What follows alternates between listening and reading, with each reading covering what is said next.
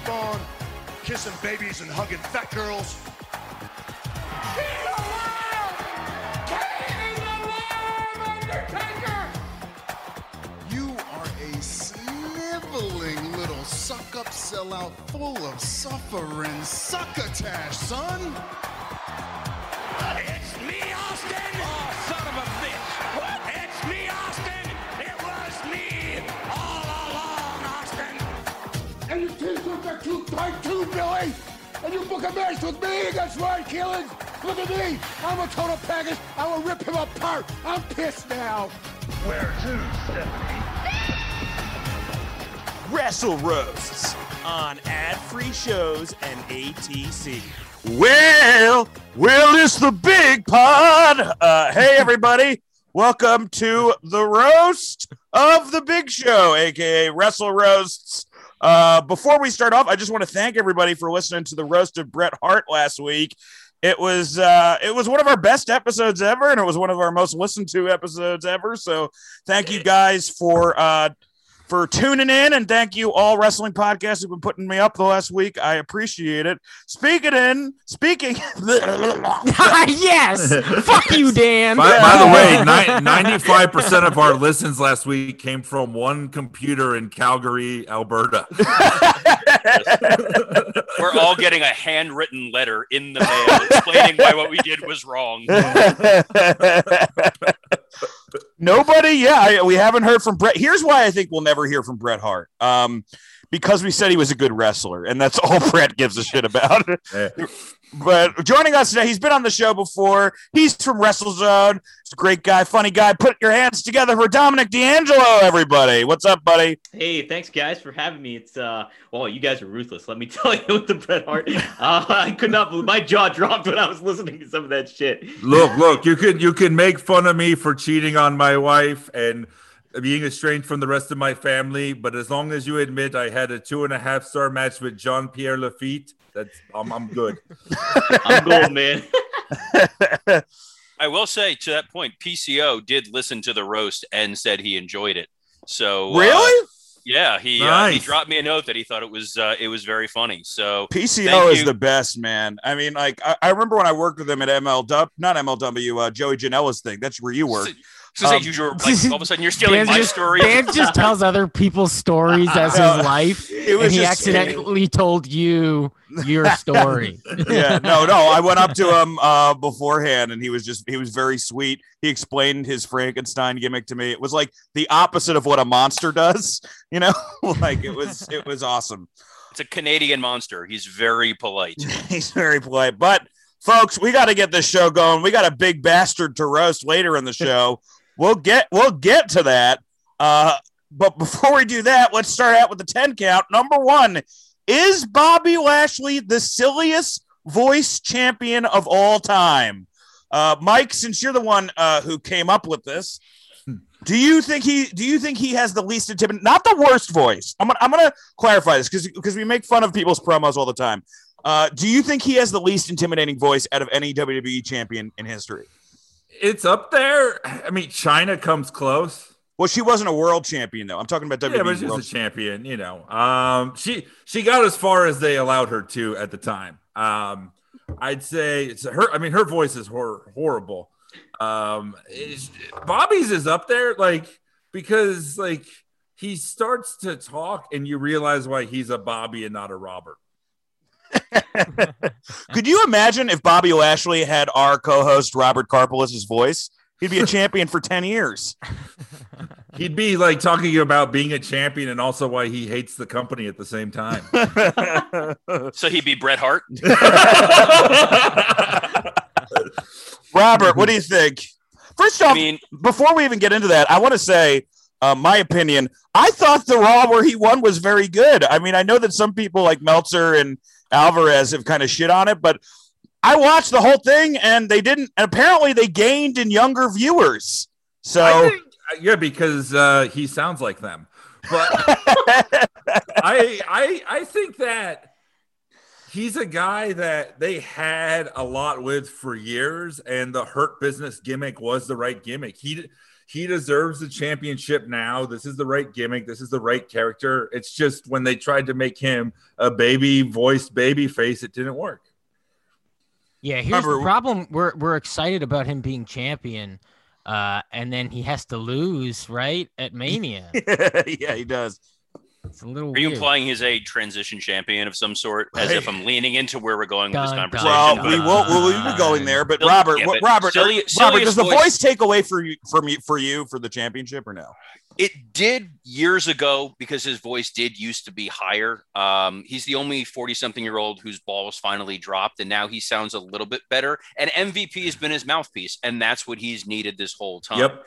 The silliest voice champion of all time has to be Sheamus. I can't take anything he says seriously ever. I used to just transcribe what he was saying, and if I just transcribed it, you just add R's into what he's saying. It's the most ridiculous sounding person.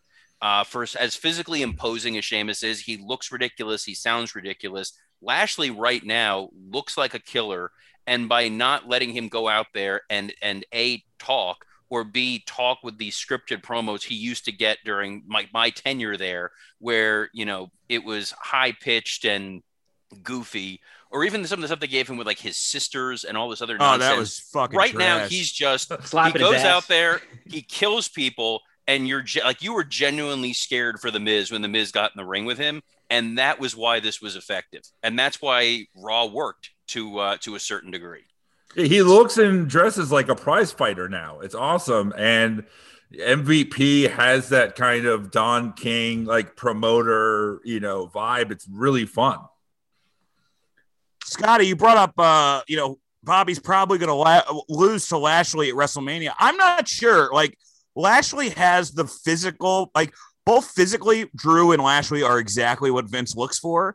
And if Lashley is more over by the time WrestleMania happens, I think he's going to keep the belt on Lashley. I don't know. What do you think, Scott?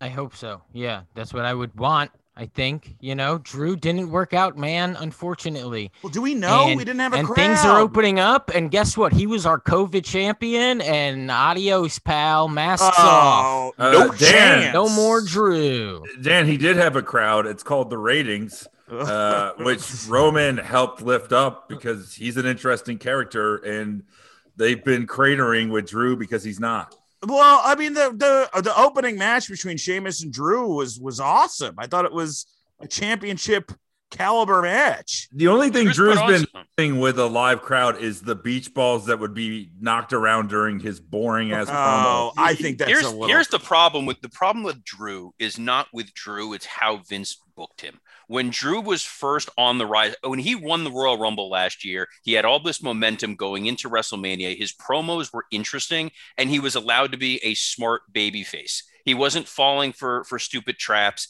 He wasn't going out there and saying suffer and succotash. He was cutting what were pretty genuine promos, but they made sense. Then at some point they course corrected, and Vince is like, no, you just need to be the I'm going to fight anybody. I'm Braveheart babyface. And that's brutal when he's actually charismatic and he's funny. And when he's passionate, he's passionate. And right now he's slowly starting to get back there, but it's going to take a lot to wash the taste out of everyone's mouth for the last 4 or 5 months of directionless, bland babyface. Yeah, he's duller than the sword he never uses. Dominic, are you a Drew guy or are you a Lashley guy? So, I mean, I think I liked Drew's run so far, but I do think at this point they have to keep the belt on Lashley. Like, he won it. He just fucking won it, and you're gonna take it off him right after he wins it, within a month. I don't think you can build a story that makes it make sense to that point. Lashley, as a champ, he looks the part, and I think McIntyre played the part very well, but there is that overhang of it being during the pandemic era. Probably just a bad connotation for a lot of fans to that. I think Drew is very, very charismatic and can deliver a hell of a promo, especially if he's relaxed and comfortable in his skin and, the position that he's at. But ultimately, yeah, I think you got to keep the belt on Bobby. And would Andre the Giant count for a funny voice? Well, let's go into that. The second part of this was who is the greatest transitional champion of all time? For me, it's Mick Foley, and it's not even close. Mick Foley, I mean, he was the transition between, The Rock and Austin, even though The Rock had it when he dropped it to Austin. I don't know. For me, it was just like Foley was never really the champ. He was always, putting over The Rock. That was his role is to get over The Rock. And he got over The Rock like 3 times. Like he was the guy who got The Rock ready for Austin at Mania 15. So that's my choice. How about you, Dominic? Ooh, I would have to. Foley's a good one. Gosh, as my favorite one though, yikes. I'm thinking though. Andre's a pretty good answer. Andre's a good one. I guess it would make sense to be the Sheik, right? Or Ivan Koloff. He transitioned it. Didn't he transition from Bruno to was it Billy? Was it Billy Graham after that? Pedro, thank you. Yeah, it was Pedro. That's Mike's answer. Yeah, I think just from the memorable win that he defeated Bruno, I think I would give it to Ivan. Interesting. Scotty. Yeah. JBL was a big one. I remember constantly, or at least was he transitional though? Important. Right. Sometimes when you feel not important, you feel transitional. But he had the title from SummerSlam to Mania. That's a run. Yeah. Yeah. He was just built up for Cena to slaughter him. So by default, I would say he was a transitional champion. Guys, what about this one? And I don't know if it was the intention when it happened, but it definitely happened, and I hated it. Benoit winning at Mania and then losing at SummerSlam. I hated that. Was that transitional? That was not that was course correction. That wasn't transitional. That was they wanted to put the engine behind him, and it was going to be Benoit and Guerrero. And then they started to hear Chris Benoit's promos, and they realized, oh shit, we can't stick with this. And Randy Orton was too hot. They had to pull the trigger on that. They're like, Chris, just talk to the audience like it's your wife and kids. Yeah, someone went to a fortune teller and they were like, Vince, you're not going to believe what I saw on a crystal ball. We cannot back this guy.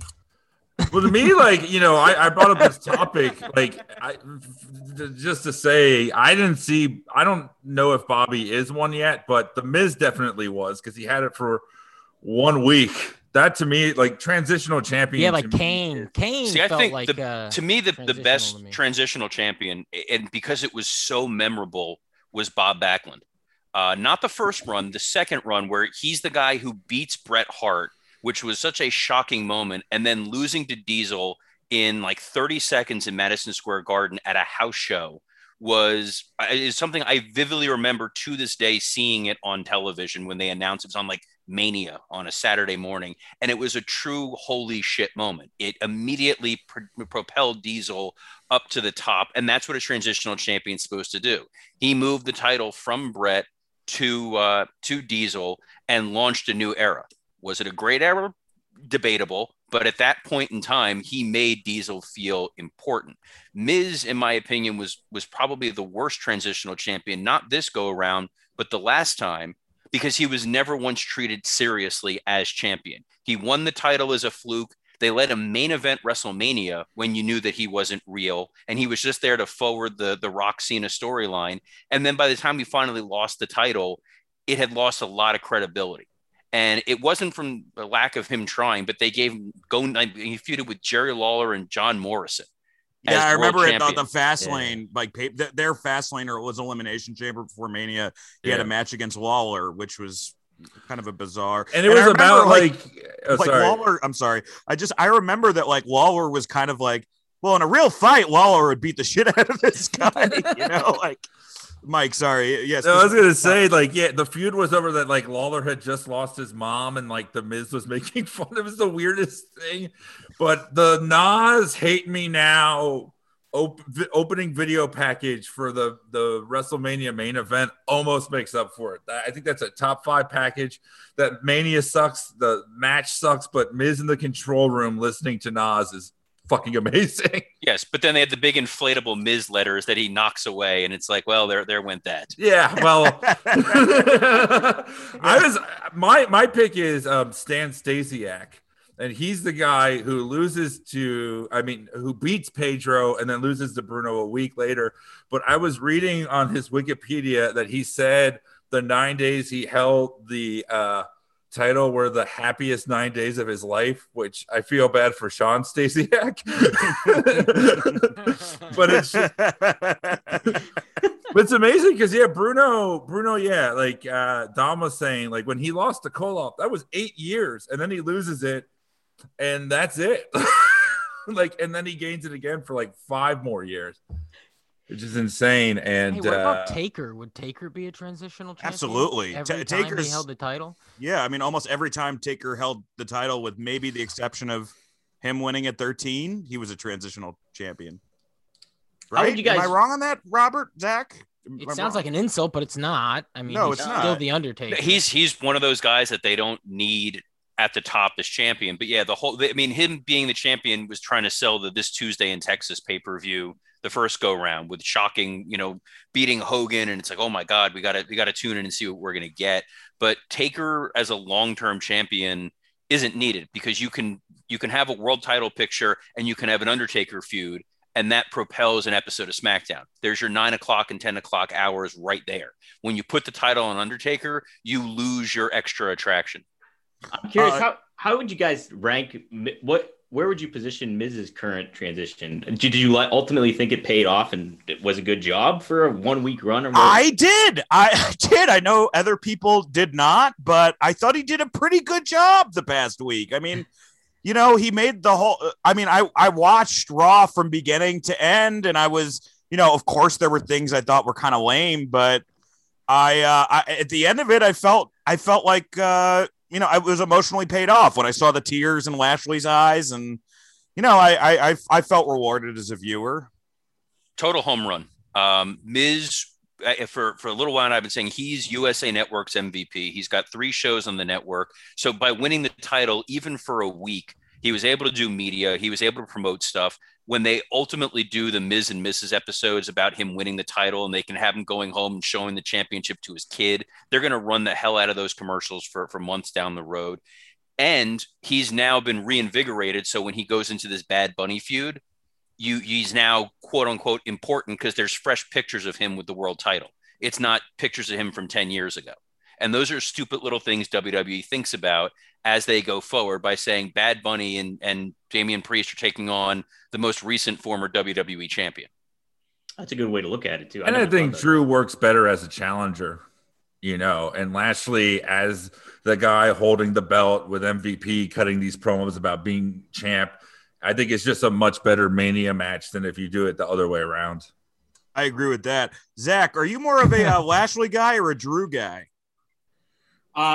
Lashley all the way right now. This is the best stuff other than Roman. Dan asked that while wearing a kilt. He's wearing a kilt. I know, man. I feel like those Bret Hart fans in the mid '90s, but with Drew. Give him a shot. I'm right there with you, and Dominic, all due respect, but I think that the way they're going to be able to sell Lashley losing and it being important isn't, since he's been in the Hurt business, he's only, I think, lost to one guy, and that was losing to Drew.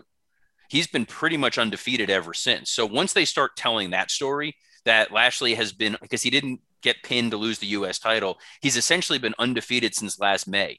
They can heat him up pretty quickly over the next 35 or 40 days to tell that story. I didn't even think about it. They'd really have protected him over the course of the past year and stuff. So I hope their fucking booking committee looks at like, okay, so if we have a guy we want to protect, we don't have him feud with someone that can beat him, like instead of, because so many times, how many times have they just ruined feuds because they decided to have that match on like Raw? Because I was thinking about post-Mania challengers for Roman, if Roman keeps the title, and the natural fit would be Finn, right?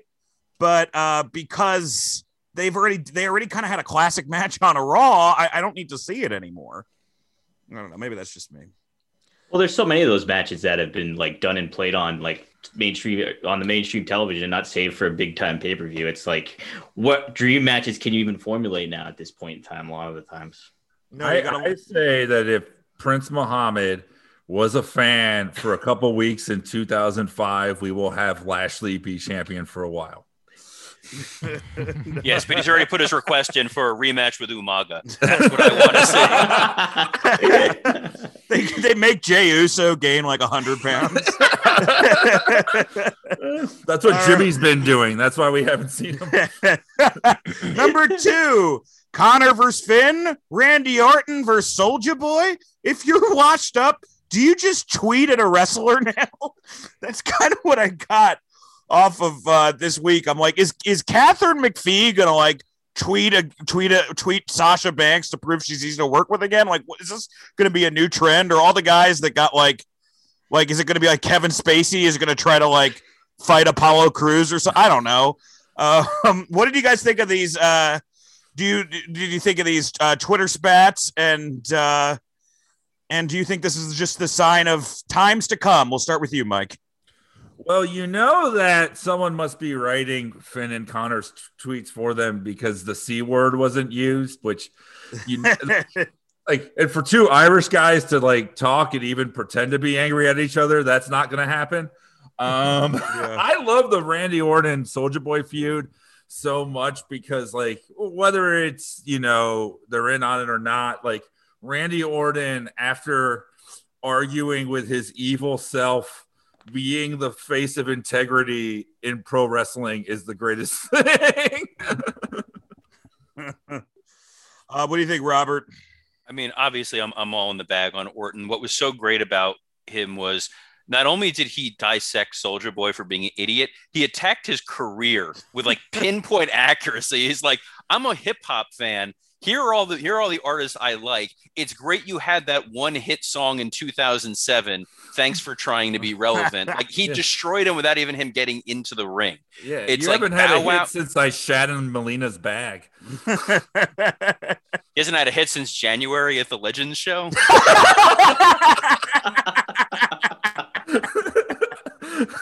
Oh man. Hey Randy, come on our fucking show, dude. What do we got to do? You are the Wrestle Roast's favorite comedian. You need to come on. Also, like Randy, it's just funny because like all these people will feud with Randy and like they forget that Randy knows how to use Google. So remember like a couple months ago, like Tony Khan and Randy got in it and like Randy just tweeted out a article shitting all over Tony Khan's dad.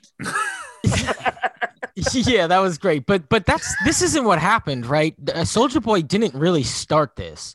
Soulja Boy just said, sometimes hip hop, whatever, is faker than wrestling, like something along those lines. Yeah. He didn't at anybody. That's a very common thing to say. Blank is faker than wrestling. And then Randy Orton is just like, trust me, Randy Orton, whether he knows what hit Soulja Boy has, he thinks he's 14.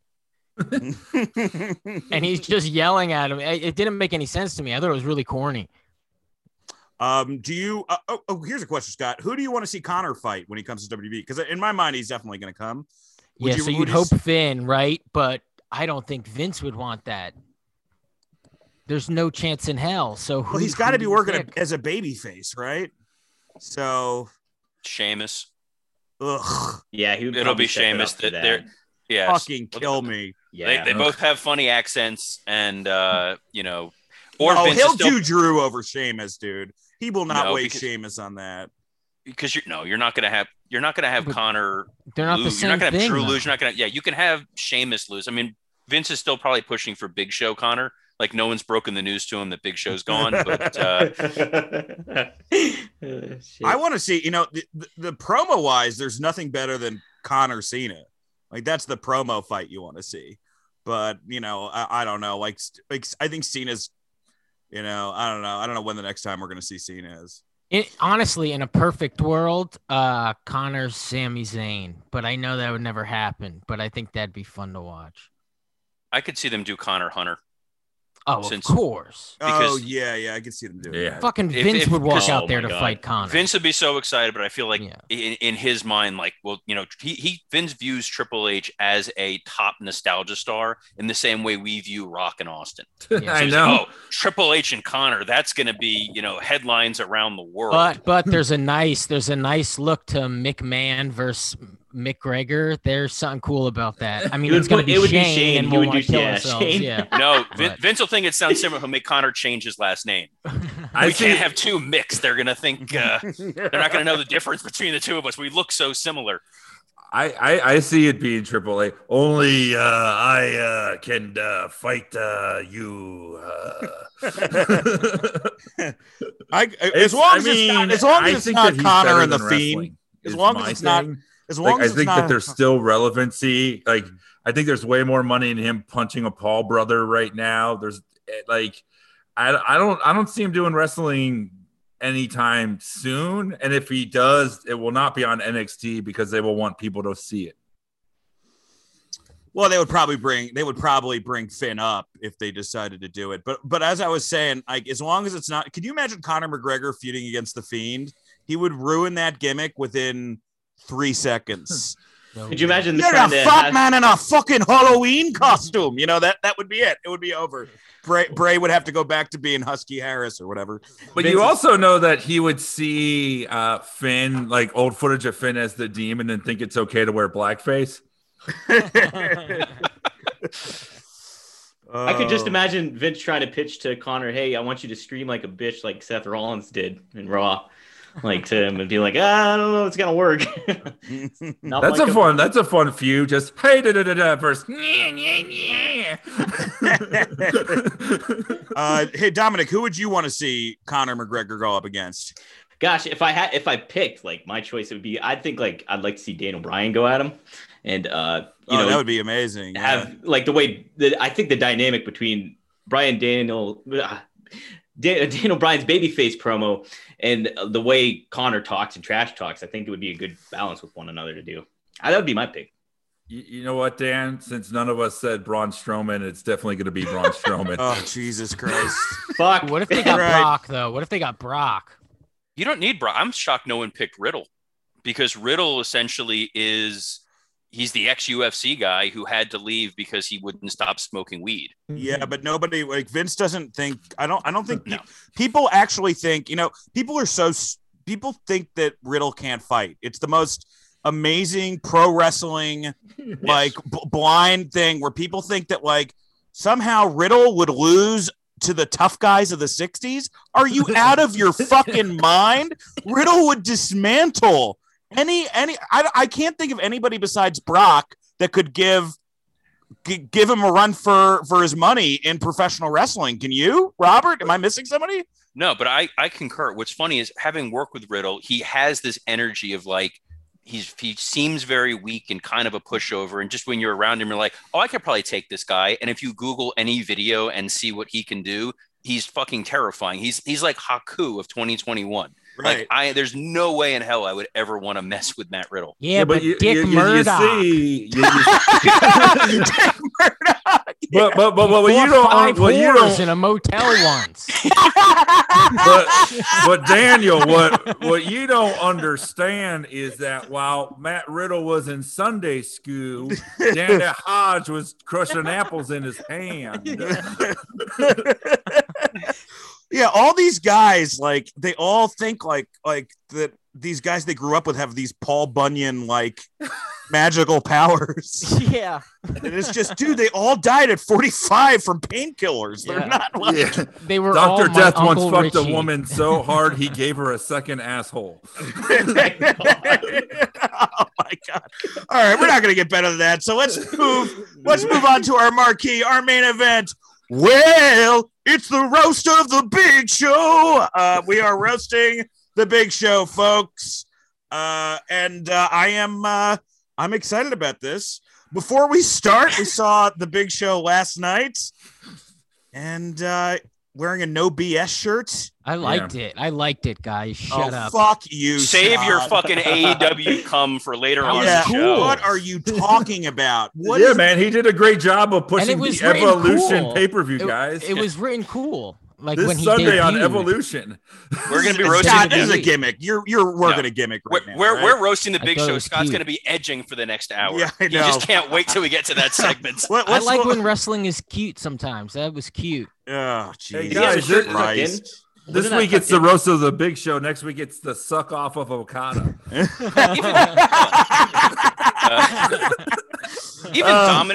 Even Dominic knows this is bad, even though he clearly is Sean Spears in a costume right now. I get that.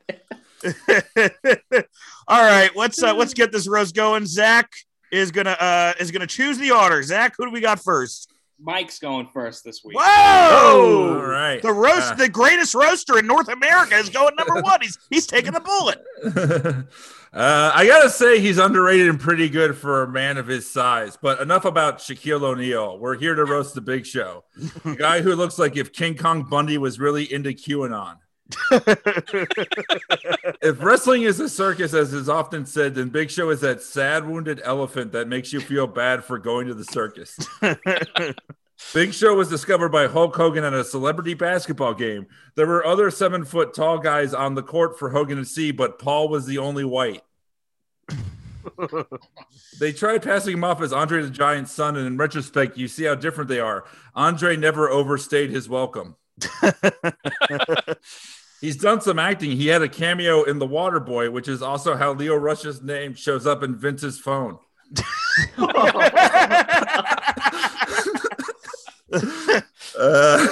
If you want to watch him wallow in shit, you can either see Eddie Guerrero dump a septic tank on him or rent Knucklehead.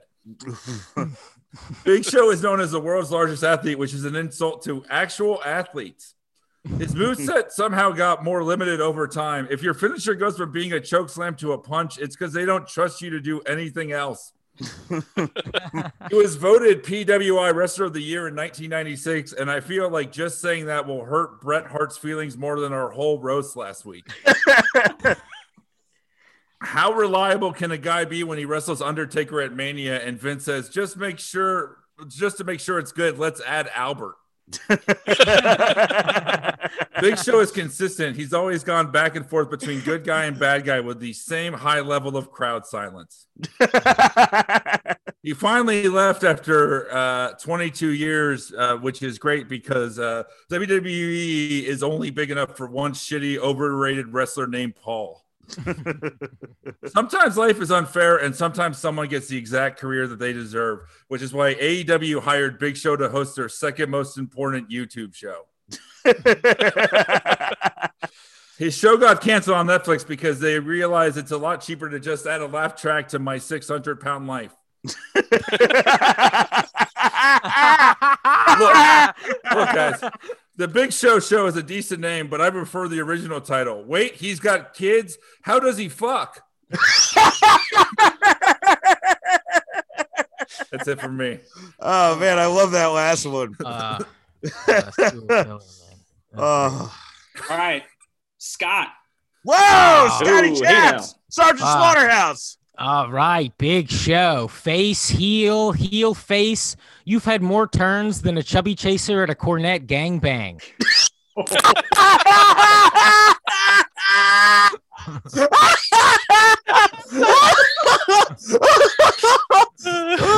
Oh, man.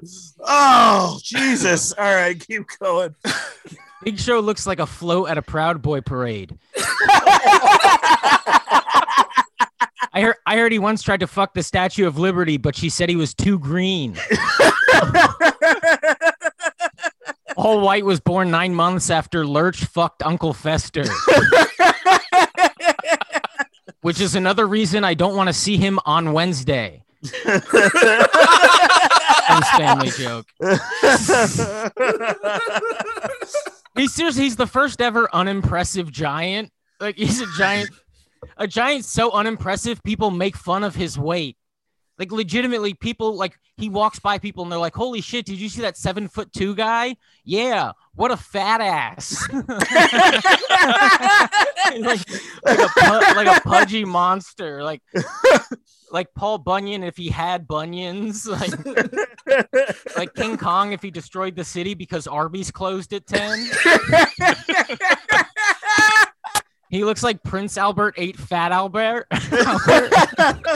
Oh, man, that would have been perfect. Oh, I know. Are you a giant or did Rick Moranis blow up Vern Troyer? He looks like a giant Vern Troyer. Like, are you a giant or do you have the world's tallest head? Once managed by Jimmy Hart while never managing his own heart. And finally, he is the new announcer for AEW Elevation. Elevation is also what his legs need to keep circulation. Man, that was great. Oh. All right, Robert. Oh, fuck you, Zach. I gotta. Big Show was the global ambassador for the Special Olympics. It was inspiring for the kids to see one of their own find success. Big Show is a great signing for AEW. He's the perfect commentator if you love labored breathing, which is fitting because his matches tend to suck the air out of any room. God damn it. I literally had almost the exact same joke that Mike wrote about Danny Bonaducci and Hogan. That's the problem when you go later in this thing. Damn it. We're both equally as racist minded. In WCW, Big Show was billed as Andre the Giant's son, which is what made Andre decide to become pro-choice. It always made me laugh when they called Big Show the world's largest athlete, when the most athletic thing I ever saw him do was jump ship to the WWF. That's great. Okay, so this one's actually true. Big Show was arrested for exposing himself to a female motel employee. She said his dick was a lot like his matches, short and unimpressive. Big Show has 2 children, which means he's had sex. That must be like fucking a balloon filled with whipped cream. Or fucking Big Hero 6. But just like when booking any of his in-ring programs, it's not a good idea for him to finish on top. All right, that's all I got. Pretty great. It's down to me and Dominic. Zach, who do you got? Dominic, why don't you go ahead? All right. Okay. I'm so happy Paul White signed with AEW because I remember Stephanie McMahon once telling a crying Big Show that if he wasn't working for WWE, he'd be working at a gas station. Instead, that fate went to Lars Sullivan, whose next feature film is titled Pumpin' Gas, Pumpin' Ass. There's already a sequel in the works, DP at the BP. I don't know what's harder to keep track of, if Big Show is a babyface or heel, or if Teddy Hart is in jail or not.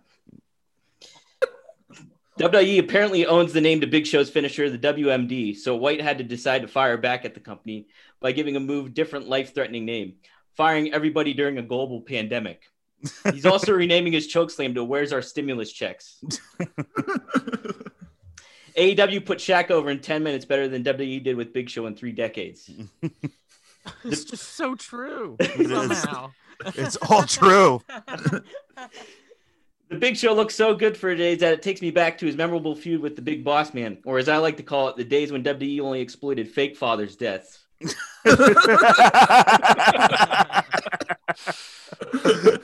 That's great. Big Show was such an appropriate name for Paul White when he first entered WWE because it was at the height of the Monday Night Wars, and Raw was beginning to win it. If Show debuted tonight on today's WWE, they'd be calling him the Big Over 50 demographic. It's my last one. One of Big Show's most memorable title runs was as ECW champion. And even though it was during the WWE reboot, Vince made his run as authentic as possible by making 6 of his paychecks bounce. Thank you, Dominic. Yeah, no Great problem. job. All right, I guess it's up to me now to end this thing. Here we go. The Big Show looks like what would happen if Paul Giamatti fucked Chunk from the Goonies. People were expecting the Big Show to be the next Andre the Giant. Not in terms of talent. They just hope he died at 47. Big Show has since announced that he's the goodwill ambassador to the Special Olympics. Well, that's one way to let us know you're joining the AEW announce team.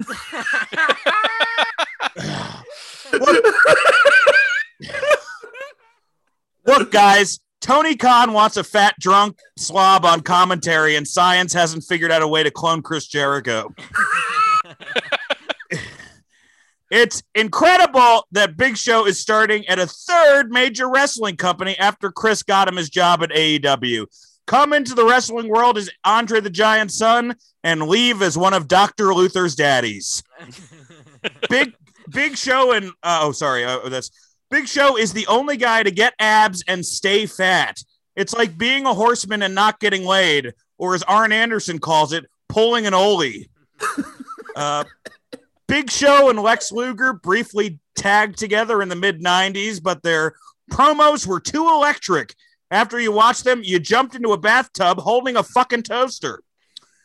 Big Show said his lowest point was being sent to OVW and ordering hot dogs from the ring, a moment the food truck guy refers to as the day I stopped flying coach. Big Show once went to jail for punching a guy at a Marriott. Did you see the video, Scott? Did you see it? No. It's nuts. The last time we've seen a wrestler hit someone that hard at a hotel was when Miss Elizabeth took her time at the ice machine. Oh my god. The Big Show once guest starred in a canceled show called Shasta McNasty, which is what I thought Cardi B called her pussy. Big Show's failed at college basketball, failed at sitcoms, failed at movies. It's amazing that you can watch him put a rest hold on Snitsky and say, wait, this is the thing he's good at.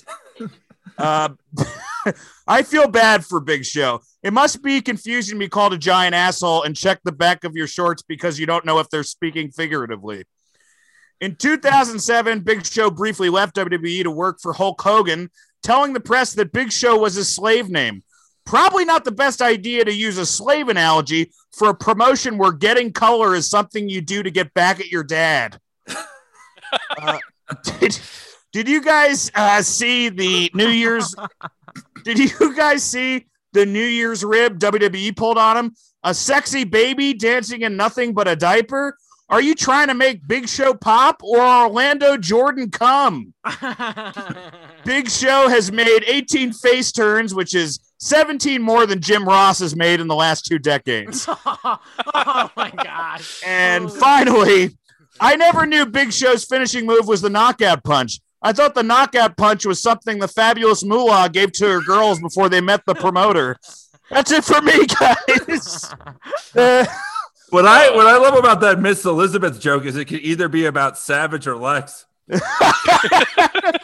Hey man, she loves a guy Foley, whoever she's with.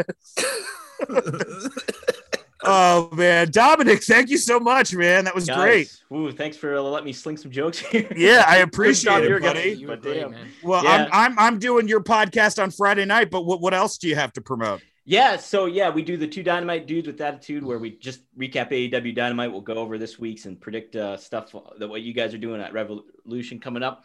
And then we also, me and my brother also do WCW Rewritten where he rebooks WCW from Starrcade 97 on, and it's quite the task.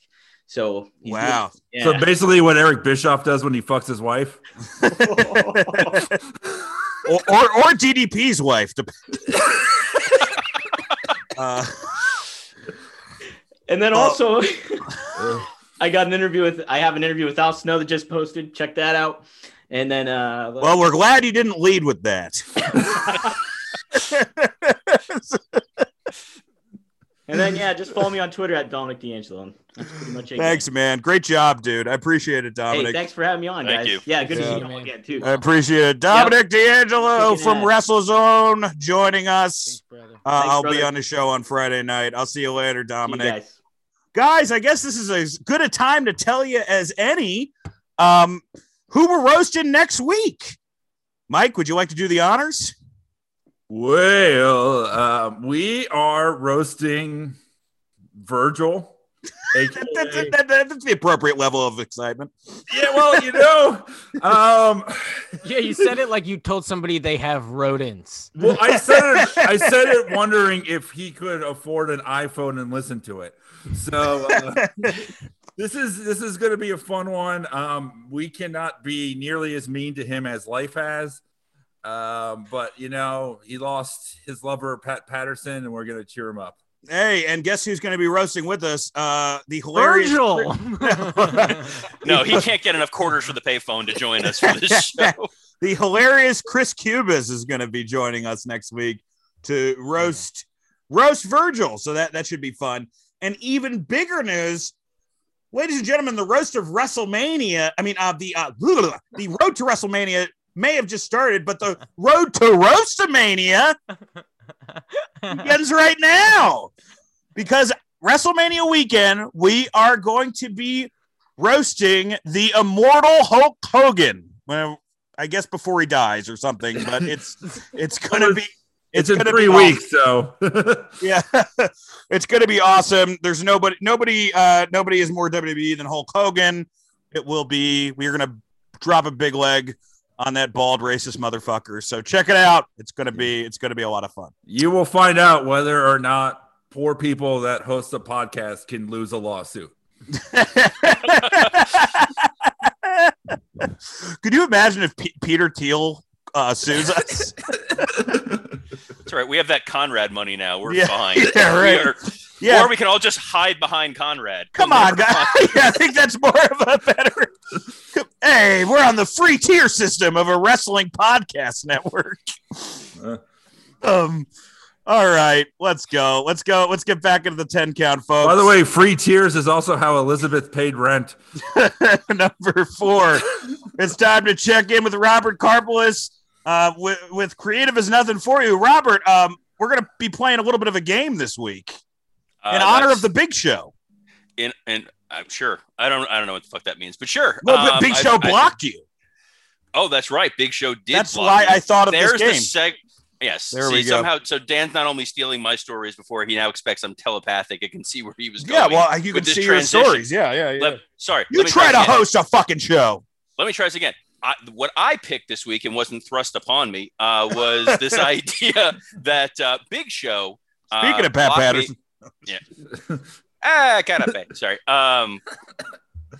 Big Show blocked me on Twitter. Big Show used to interact with my account. He enjoyed it. He actually tweeted about it maybe a couple months ago and then made a joke, and he decided to block me. So Dan had thought it would be a good idea to list a couple of top tier superstars, 3, and one of these 3 has blocked me on Twitter. And I will say beforehand, for my WWE Creative-ish Twitter account, it always pisses me off when a wrestler blocks me on here because it's so clearly a joke that we're doing where I'm not attacking somebody personally or really coming after them.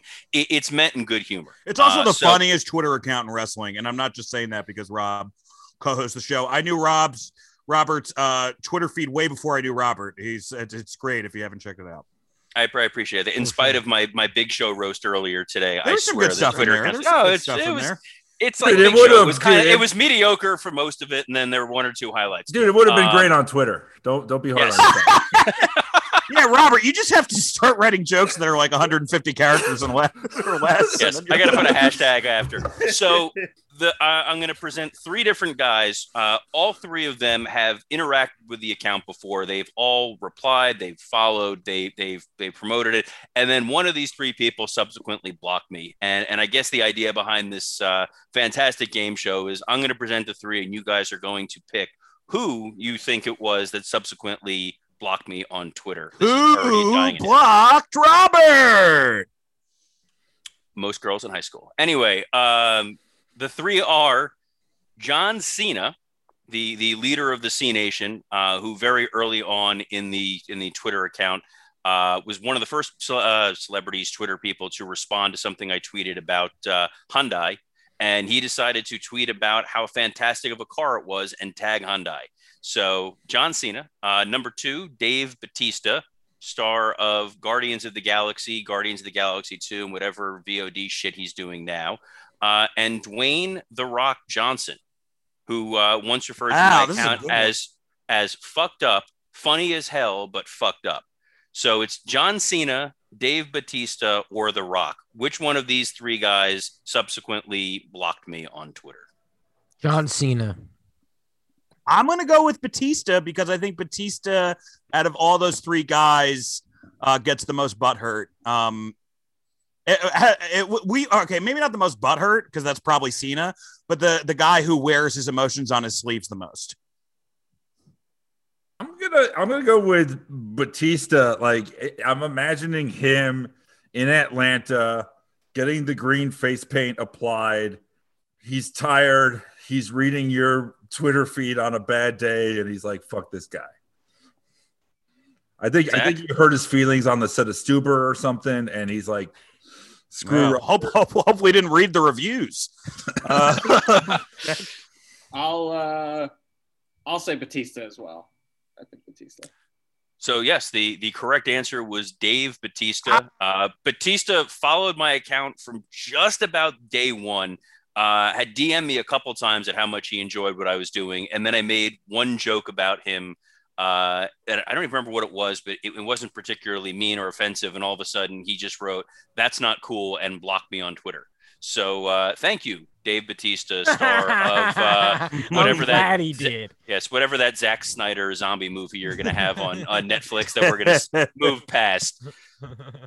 Hey man, you leave the fifth most important person in the Dune remake alone. now you guys work together, right? So does he? I did. But he doesn't know, like when these guys interact with your Twitter feed, how many of them know that it's you, and how many of them just see it as this Twitter feed? Most of them just know it as a Twitter feed. Orton had asked after a while, I was like, "Hey, some people told me you actually used to work here. Did we ever work together?" And then it had to be that kind of like awkward Me Too moment where I'm like, "Oh, we worked together. You were a prick, but now you seem like a really good guy." But that's one of the reasons why I liked the account initially. Is it wasn't, "Hey, someone that used to work at the company and this is why you should follow it." It was just, "Hey, here's an idiot making jokes on Twitter." And having done the Wrestle Roast Twitter account last week during NXT, where I was just screaming into an empty canyon, it made me realize how much I enjoy using my Twitter account during Raw. Well, I will be tweeting from Raw, yelling into that void this Monday night. So a few years ago, Randy Orton sent Robert a compliment, and he sent back an MLW contract, and they haven't talked since. Yes. Yeah, that would be the one thing that would get Randy to block Robert if Robert tried to get him to go to MLW. I don't hate Randy enough to do that to him. I'm joking, but kind of not. Well, really. we gotta play this game again. This is a blast. I want to see like which wrestlers get the most butthurt. So I'm excited. Let's get to number 5. It's Brooklyn Brawler. Brooklyn Brawler. Brooklyn Brawler. Number 5. It's Obituary Alley with Mike Lawrence. Mike. Well, I wasn't sure that this could be like a recurring segment where we just talk about someone who died in wrestling this week, but so far it is. We lost a real, genuine legend in the wrestling business. I believe yesterday or the day before. Jim Crockett Jr. of Jim Crockett Promotions. This guy was. Again, the tributes that he's getting, you realize how important he was. Tony Schiavone was like, he's the guy who took me out of baseball and put me in wrestling. Ric Flair said, I went to Charlotte with, a couple bucks in my pocket and met Jim Crockett. So like, this guy of all the people that went up against, Vince, or that Vince went up against, is more appropriate in the 80s. I think that the NWA, that Jim Crockett era, was the consistent best, probably definitely a better in-ring product. And, he was able to build the company enough that Ted Turner ended up buying it, and they were a great company for years. So, hats off to Jim Crockett Jr. Do you guys have any memories, thoughts of his era of wrestling? When I met him, he was nice. I thought somebody else was going to chime in. I thought there was going to be more to that story. I wasn't around for any of that. You know what I mean? But hearing how important he was, it makes you go, holy shit, I should have known more.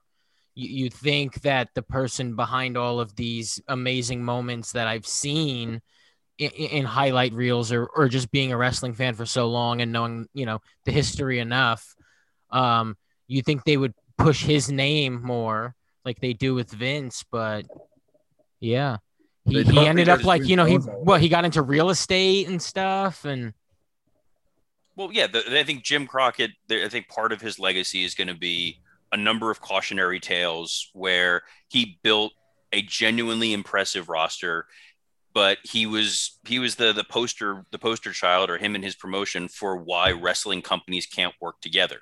When he was president of the NWA, he tried to pull in Canada, and then Tunney's nephew, Jack Tunney, sold him out and joined up with Vince. He tried to pull in the AWA and work with Vern, but wrestlers are paranoid, crazy people.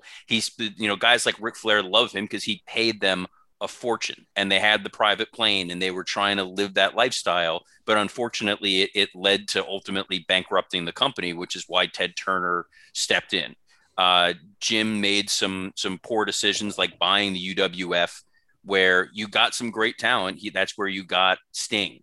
You wouldn't have had Sting if it wasn't for that. Or he bought Championship Wrestling from Florida, and he pulled in some of this talent. But he made some big swings in his business decisions that ultimately sunk the company when they really should have been more focused on building their product and making smart decisions. And someone like Tony Khan today can learn a lot about some of the missteps that Jim Crockett did.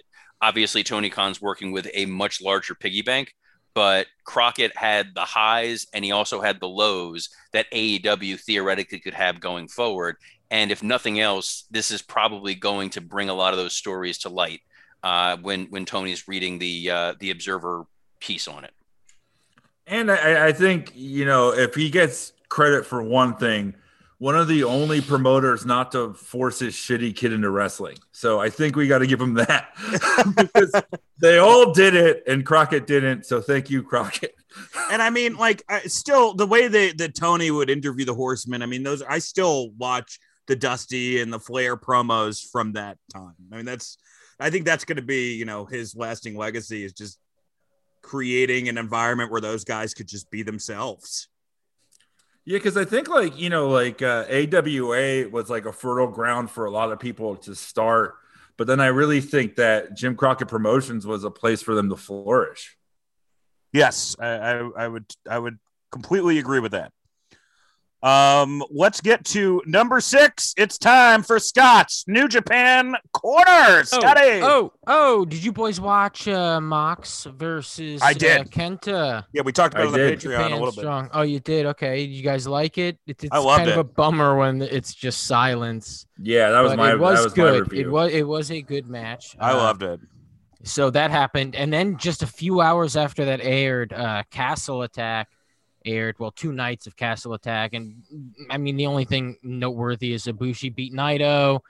And today, actually, this morning at the 49th anniversary show, Ibushi beat El Desperado. And now the IC title and the IWGP heavyweight title are going to be one title. It's going to be the IWGP World Heavyweight Championship. It's getting a whole new design and everything. Like, they're saying he's the first champion of it, that kind of irritates me. Dan, what do you think of that? That's the only thing that bothers me. I don't even mind the new design, even though it's the current belt they have is the best belt in wrestling. It does bother me. Because even WWE, even though like their title history is so bad as far as like titles disappearing and then not being important and then being important again, they consider, like, if you either won the World Heavyweight title or you won the WWE Championship or if you won the Universal Championship, they still consider you having reached the top of the mountain. So when they talk about it, it's like, I hope that they don't abandon their history. I don't know, man. I'm a little bit nervous because, Gato, like last year, he totally, sweated, Vince McMahon's booking and like erasing a title history. That's kind of like a little bit of a Vince move. Yeah, so, I will say this, that guy, Chris Charlton, what is he, British or something? He's got an accent. He's one of the commentators for New Japan, though. And this morning, while Ibushi was walking out during his entrance, he did a good job of explaining the new title and how it puts more of a focus on the fact that New Japan is where the world is focused on now, as opposed to where championships would come from other countries. I don't know. It made sense. And I went, okay, that sounds fun. Their announce team is amazing. They're great. They make me feel smart, Yeah. They have like the best announced team for the last 5 years and nobody has even come close. I'm sorry. I know I sound like a New Japan mark there. They are after them. It's really good. It's really good. What else happened? Oh, so also today the New Japan Cup started, and dude, Naito fought the Great Okan, and the Great Okan beat Naito. Ugh, Jesus Christ. Yeah, that was big. Jeff Cobb also advanced. Who do you like less? What's it called? Great Okan or Is it Tai Chi? Who's the guy again? No, I don't like Tai Chi at all. I like Great O'Khan. I think he's fun enough. Who gives a shit, you know? Who? Here's a better question. Who was more bored, Scott during our Jim Crockett segment, or me and Robert now? I've been entertaining myself, but that's just because I've been thinking of other things. But it's funny because when you started talking about the convoluted title history, like my nerd brain immediately went to like WWE is like Marvel continuity, where New Japan is DC continuity, where nothing makes sense, and when you try to explain it, you sound like a crazy person. I've been looking forward to this segment all week for your Scott's New Japan Corner because I want to do the "I told you so" from a week ago. Marty Scurll edited it out of the because I said a week ago it's not going to fly. They don't want to jeopardize stuff with AEW, and I feel like they got a lot of pressure, and now Marty no longer exists, like whatever the IW something title is. Yeah, because also, I mean, you know, speaking on what Skrull did, so you heard about the Joey Ryan apparently was running some charity show for like women. What a fucking nut job, right? I mean, this guy eats brains. You got to check his fucking refrigerator. That's a strange dude. What a crazy. Like I kept laughing. I'm like, did he do this? Like, was it like, oh no, it's Johnny Ryan's School of Wrestling, and he's got like a fake mustache over his real mustache. Yeah, he's absolutely bonkers. But Tony Khan tweeted like none of my wrestlers will be there if Joey Ryan is involved. So clearly Khan never wants to work with Joey Ryan. And Joey Ryan was at All In. Remember, he came out with the dick. With all the dicks, the floating dicks. Oh, yeah, the dick druids. Yeah, dude. AEW told us they were going to be fucking cheese, man, from the start. The fact that you managed to turn even this segment into a pro AEW speech at the end is impressive. I love that.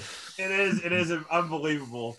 By taking down Joey Ryan. Oh, hey, but also New Japan, which surprised me, but Juice Robinson actually wrestled this morning, and he has an afro now and like disco pants. Totally different than last week on Impact. He's like a flashback. He's like a flashback character in Starsky and Hutch or something. You know? Yeah, man, he's different. Isn't it going to be? It's Gallows and Anderson versus Finjuice coming up, right? At Impact? I guess so. Yeah, I guess. But he's back in Japan, so I don't know what the hell's going on. Also, dude, they announced 2 shows in May. One is at Yokohama Stadium, which is like a baseball field. And then they're doing a Tokyo Dome show May 29th, which is they don't do that, you know? So that's weird and interesting. And I wonder if maybe they plan on opening up and they want a huge crowd or something. And I don't know. I was going to say, Juice Robinson sounds like an evil pimp that Starsky and Hutch fought. All right, number 7. It's time for this week's Show in Hell. This week we watched the Terry Funk Onita match from FMW. I had never seen it before, and I made these guys watch it.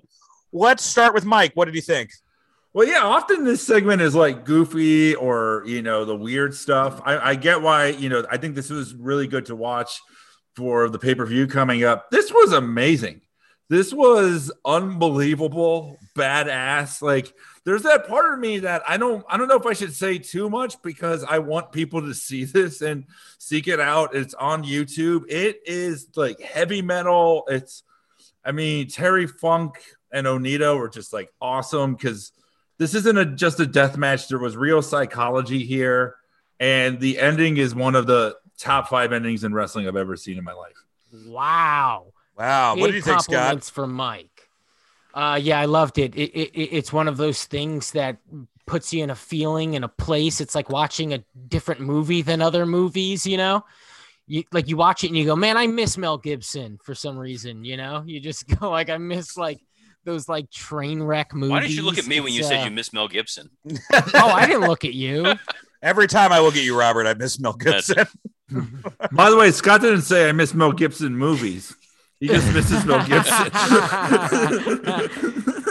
It's just there's just something really fun and badass about it, and yeah, I loved it. I thought it was super cool and bloody, and it made me nervous for Sunday because what are they gonna do? And they're gonna wear different outfits, right? You got to wear a shirt during a thing like this. I mean, the one thing I forgot to mention, and this is right at the beginning of the match, the fucking referee is in like a futuristic beekeeper costume. It looks like what Bjork wears to go to sleep. It's like it's like Summer Theater Tin Man. Yeah, it's so awesome, but it immediately adds to like the weirdness and the rareness of like that. I've never seen that before. Like a match is so dangerous that even the referee is wearing extra protection. Like, so here's what I didn't like about that. It is so good that if they don't do it on Sunday, I might not like the match. Yeah, that's but how also cool that referee thing was. You know that's perfect. That's what Kenny and Johnny like. They better. You know they love that. Like this match is a wrestling nerd match. Like it's so nerdy. It really is. It's pretty awesome, man. Dude, we might get a shot-for-shot remake of Funk Onita. No, we will not. We might. No chance. You think it's like Vince Vaughn doing Psycho? I loved it. The only thing is like there was one knee breaker that Terry Funk did in the beginning where he just kind of gave up on it. It was like, but besides that, I love Onita's DDT, and at the end when like Onita looks like he's about to cry when Funk leaves and the guitar solo's playing, like I was kind of like genuinely touched. But Robert, what did you think of this? Are we just becoming young boys right now? What's going on? So here's the deal. I got the email with what we're going over this week, and I'm like, all right, I have to watch all of AEW and all of NXT, and I kind of forgot to watch this. I have seen it. I saw it years ago. I don't love barbed wire matches. Like the Sabu one. It's just it's one of those things that it's tough to watch, and I will go back and watch this before the AEW pay-per-view, and I'll give my thoughts on it during the Patreon on Sunday. Not that it was. See, look at that, a little plug. But I'm kind of curious because you guys really built this up, and I'm trying to think back if it really had that much of an impression on me. Well, for me, it's not a great wrestling match, but it's a great spectacle. You know, like it's a fun spectacle. That's my belief. And I think it needs to be said it's only as good as it is because of the two guys involved. Like there are moments of psychology. It's not just a blood fest. Like one of the things that's really cool that I really loved about it at the beginning was like Terry just tries to keep getting these fast pins. And like that makes sense because he doesn't want to get hurt. Right. You know, like I think like old era death matches, you know, a lot of the stuff where it was more smart about like, well, we have to do this, but I'd still prefer not to. Makes so much more sense than guys purposely cutting themselves as much as they can, where the whole thing is how much can I get hurt? It's when there's a story behind it and it's, well, I'm willing to get hurt. Like this match was, I think it works. And I do think that'll be more the feeling on Sunday. How about that last shot when Onita ran in and protected Terry Funk before the bomb went off? Yeah, that's what I didn't want to spoil, but fuck it. That was the greatest thing. That was I lost it. Like I started crying. Like, yeah, I've never seen anything that epic in wrestling. Like that cinematic where it still was in front of a crowd, but the ring is about to explode and Onita. So this sounds like, is this in your new top 5 matches? It might be. It's pretty great. Because it's like, yes. Look, like the commentaries in Japanese, like the only storytelling that you get at all is from watching it, but you get everything that you need to know. You know, they say they're doing the storyline, the Onita Terry Funk storyline. It has a lot of parallels with the QT Marshall Lee Johnson angle. that watching those guys wrestle is as fun as hitting your head against exploding barbed wire. Since we mentioned Patreon, let me let you guys know what's coming up on Patreon. Monday morning we're gonna have our Revolution review, which should be a blast. This weekend, man, if you're a fan of like MMA and WWE, this weekend is fucking tremendous. You got SmackDown on Friday and New Japan Strong on Friday. You got Saturday, you've got like one of the biggest UFC cards in history Sunday, you've got Revolution, and then if you want, you can watch Ring of Honor afterwards. A lot of stuff to do. I don't know why I'm promoting everybody else and not us, but we're going to be doing Revolution for this week's Patreon, and next week's Patreon, it's going to be a bonus roast, the roast of Teddy Hart. Check it out. We may, me and Robert may stay on to review SmackDown after the roast of Teddy Hart, or whoever can do it, but we will definitely be doing the roast of Teddy Hart. Not this weekend, but the week after. So it'll be Roast of Virgil and then Patreon Roast of Teddy Hart. Check it out. It's gonna be a blast. What's great is you could just use your leftover Virgil jokes for Teddy Hart. And another thing that I want to mention, next week's Show in Hell, just in case you guys want to watch it before we review it, is going to be Caitlyn versus Maxine. And this is all Mike Lawrence's recommendation. So if you hate this match, just DM Mike. And to our listeners and to my fellow co-host, the commentary is 80% of the joy. Yes. Who does commentary? I believe that it's Cole. Cole. And Matthews. Is it Matthews and Cole? Do they just bury it the whole time? Oh my God! Don't spoil it. As soon as you okay, this is the first time I'm hearing we're doing this. As soon as you said it, I knew exactly what we've got in store. I'm so excited. Yeah. All right. I love that. This is the Onita versus Funk of NXT 2013 women's matches for Robert. I might cry by the end of this. It's the most human you'll ever see Michael Cole. All right, let's get to number 8. AEW Dynamite versus NXT versus watching Jim Cornette watch AEW Dynamite. Let's go through it. We're just going to go through the shows last night. Obviously, last night was a night that AEW had to win, and I think it's debatable, but we'll go into it. Let's switch it up. Let's do NXT first. We started out with Tommaso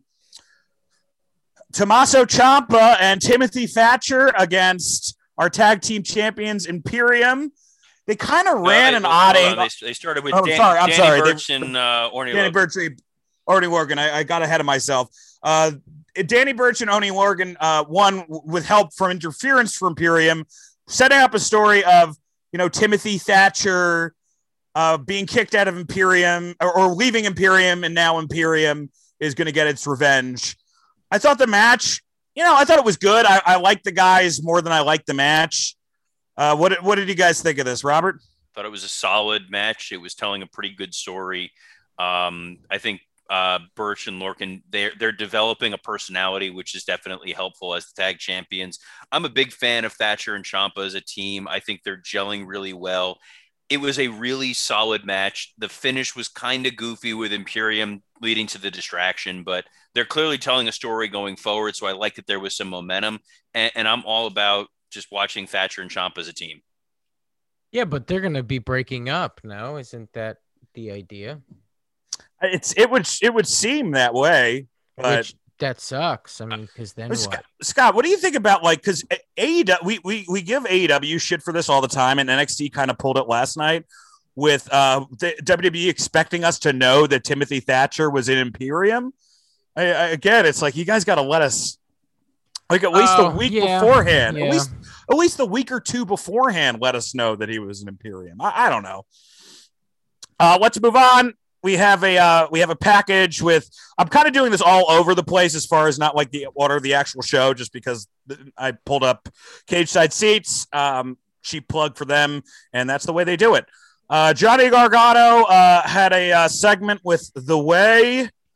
It was a fun stable, but I don't know, man. I just think fucking Dexter Lumis is death. He should be. This shit stunk, man. Dude, it's just like come on, man. He's like he should be in an Elias spot, not the spot that he's in now. I think that Johnny Gargano does this thing in comedy that he thinks that saying the punchline twice is more important than saying a good punchline once. And he does this a lot. Like his comedy instincts are just bad. I think Austin Theory is actually funnier. Really? I would think Johnny was funny. I think Candice LeRae is the best out of all of them as far as acting, but I don't know. I think he's pretty funny for a wrestler.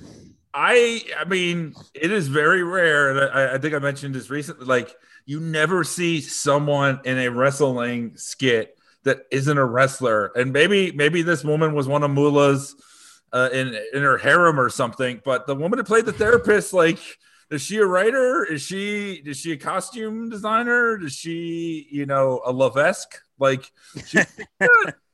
I don't know, man. I don't know. We got a promo from Eli Drake. I think he's really good on the mic. I didn't love this promo. I thought it was a little generic. What did you think about this promo, Mike?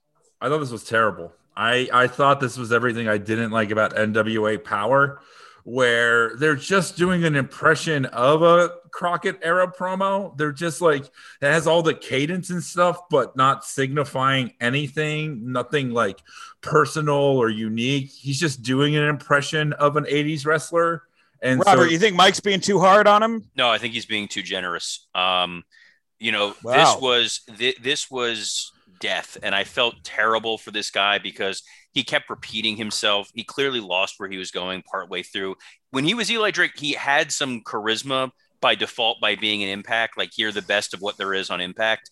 He needs a truly scripted promo when he's out there, and he's like, it was incredibly generic. It was, this isn't my dream. This is business, and I'm here to make money. And people say I'm the best there is in NXT, and I believe it made no sense. And he can talk. You just need to give him what to say. This is why people need scripted promos. No, what are you talking about? Could it be that they gave him a scripted promo? I mean, this is the WWE. No, this is Scott brings up a good point. No, this is NXT. On promos. They gave him bullet points because they feel like they can trust him.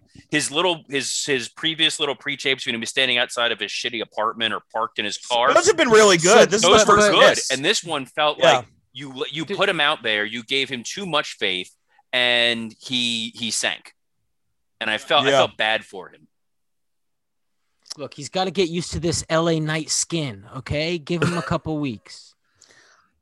Cameron Grimes went up against Bronson Reed. Are you a Bronson Reed guy, Mike? I would think that he would be right up your alley. I like Sablota Joe.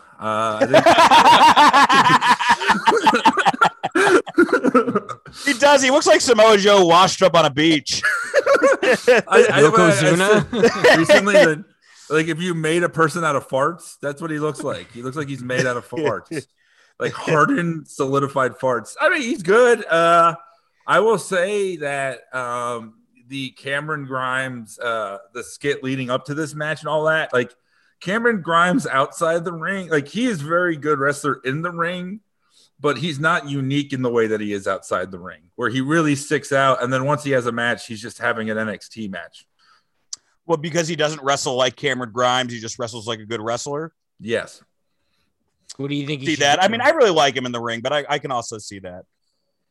Just a little more cowardly, a little more like playing into the comedy a little bit more. Like, there were just moments where it became more back and forth. I think that if you're trying to push this gimmick, him winning with a finisher against a guy that big isn't a good idea. Yeah.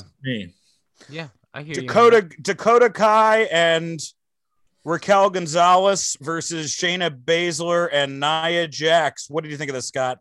I didn't see this match. I'm upset I used my Sablota Joe joke already.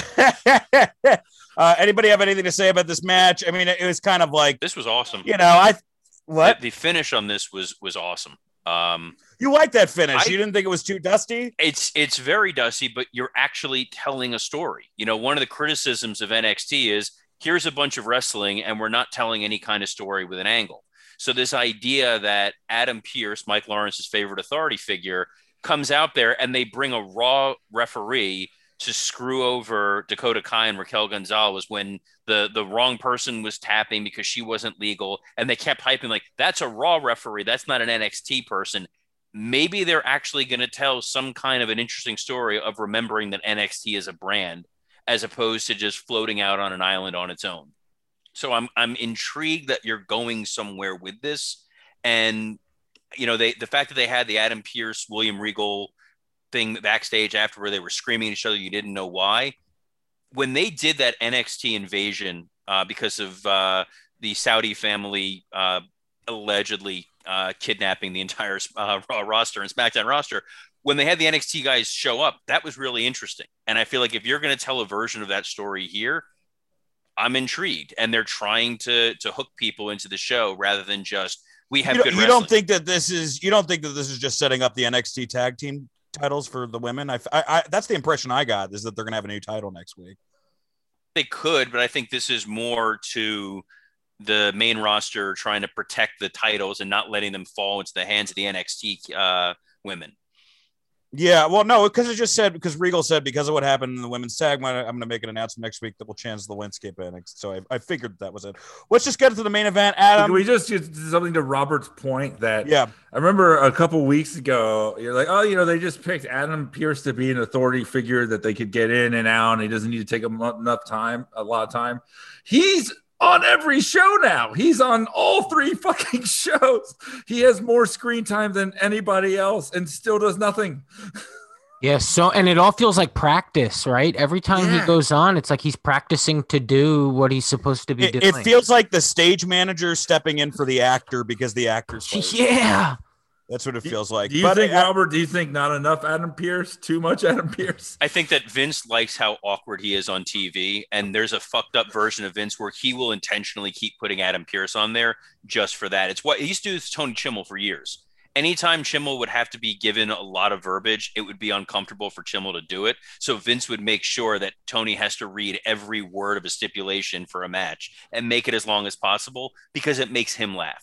So I feel like part of this is, all right, Pierce, we're going to put you on TV a lot, and you're going to have to carry all of these segments. What a crazy person. That's why Howard Finkel fucked himself by enjoying everything. Like, yes, you can take my tuxedo off. God damn it, that wasn't the point of the joke. All right, our main event, Finn Balor against Roddy Strong. Thank God it wasn't another Roddy Strong promo.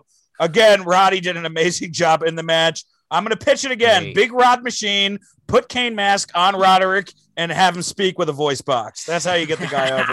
It would still whine.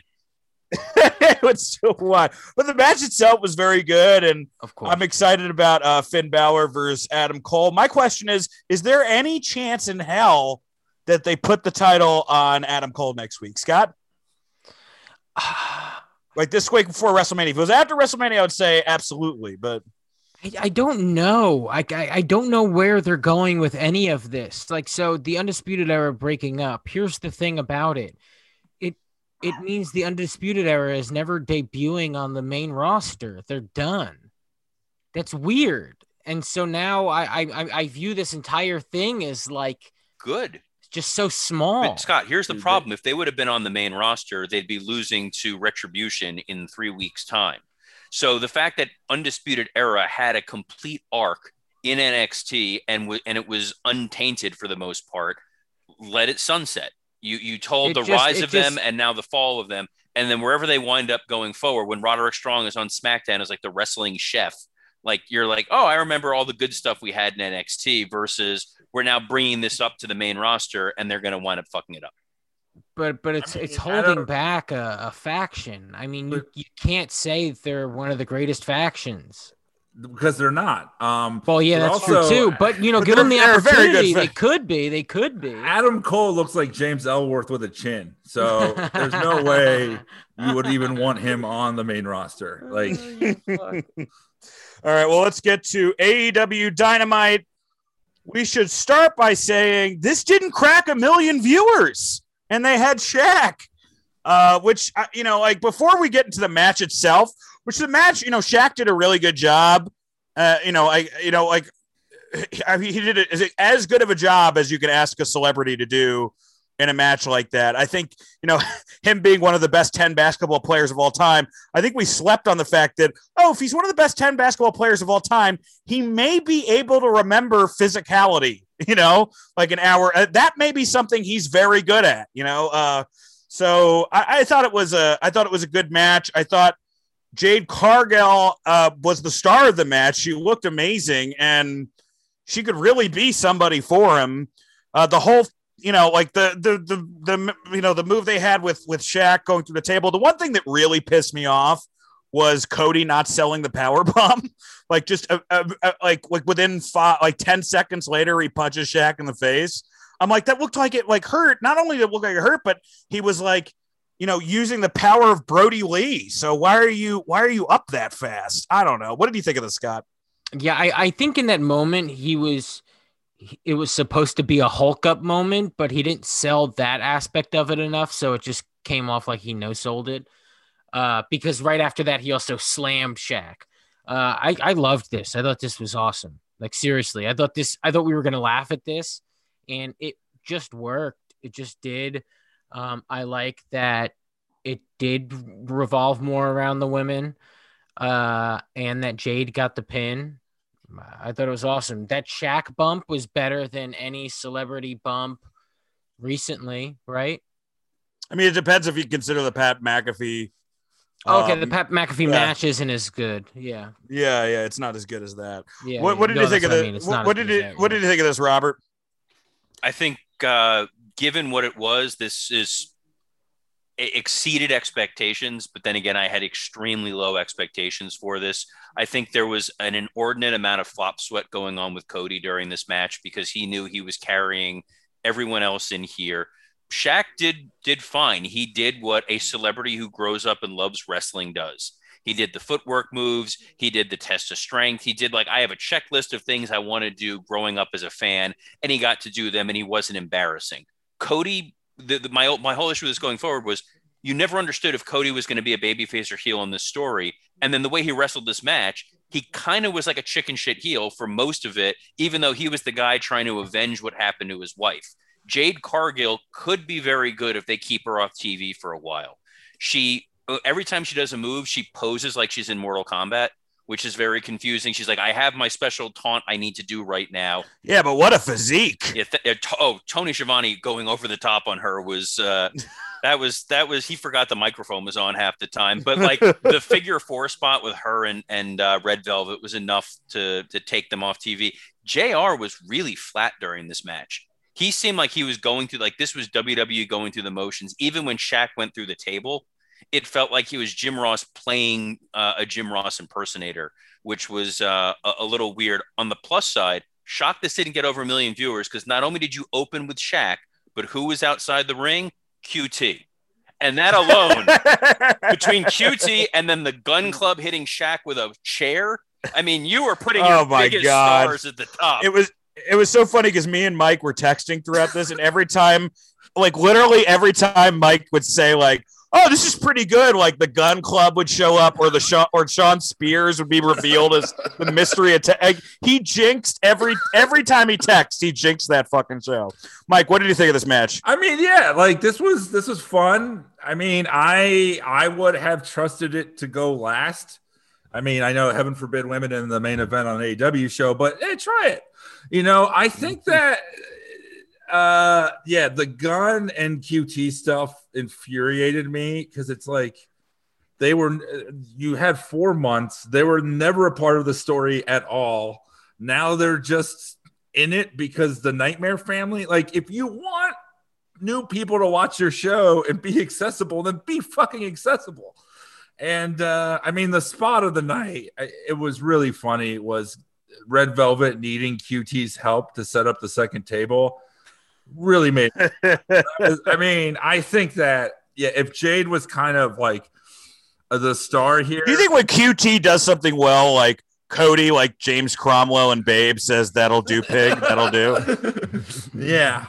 And there was even a moment where he's directing her on which way to flip the table. It's really sad. I mean, because Red Velvet, she was the Orndorff in your WrestleMania 1. She did exist just to get the pin, but I don't think that she was done any favors last night. And, they talked about her win streak. We never really saw her on Dynamite win a match.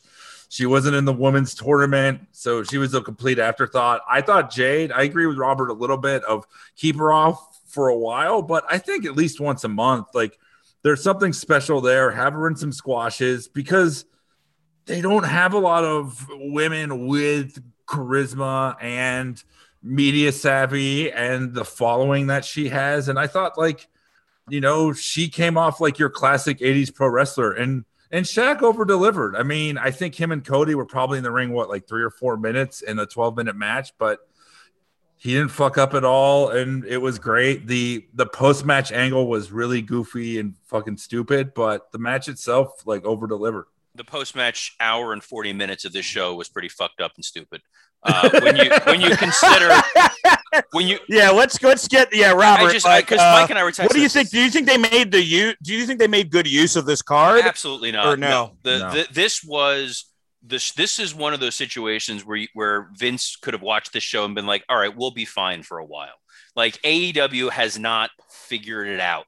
They have all of this talent. They have all of these opportunities, and it's ready, fire, aim. And I think that's what's really problematic here. You were theoretically getting a brand new audience from this. This is one of those where friends of mine who don't watch wrestling anymore were like, I had 2 different people text me like, hey, I saw Shaq was on wrestling last night. Did you see it? And I was like, yeah, but if you would have watched this show and you wanted to be hooked for the rest of this broadcast and you were getting lapsed fans or new fans, you have Moxley, you have Kenny Omega, you have Sting, you have all these guys. You come back to Shaq's missing in an ambulance and then a Pac and Phoenix squash match. And the rest of this show felt really disjointed, and it wasn't open and inclusive.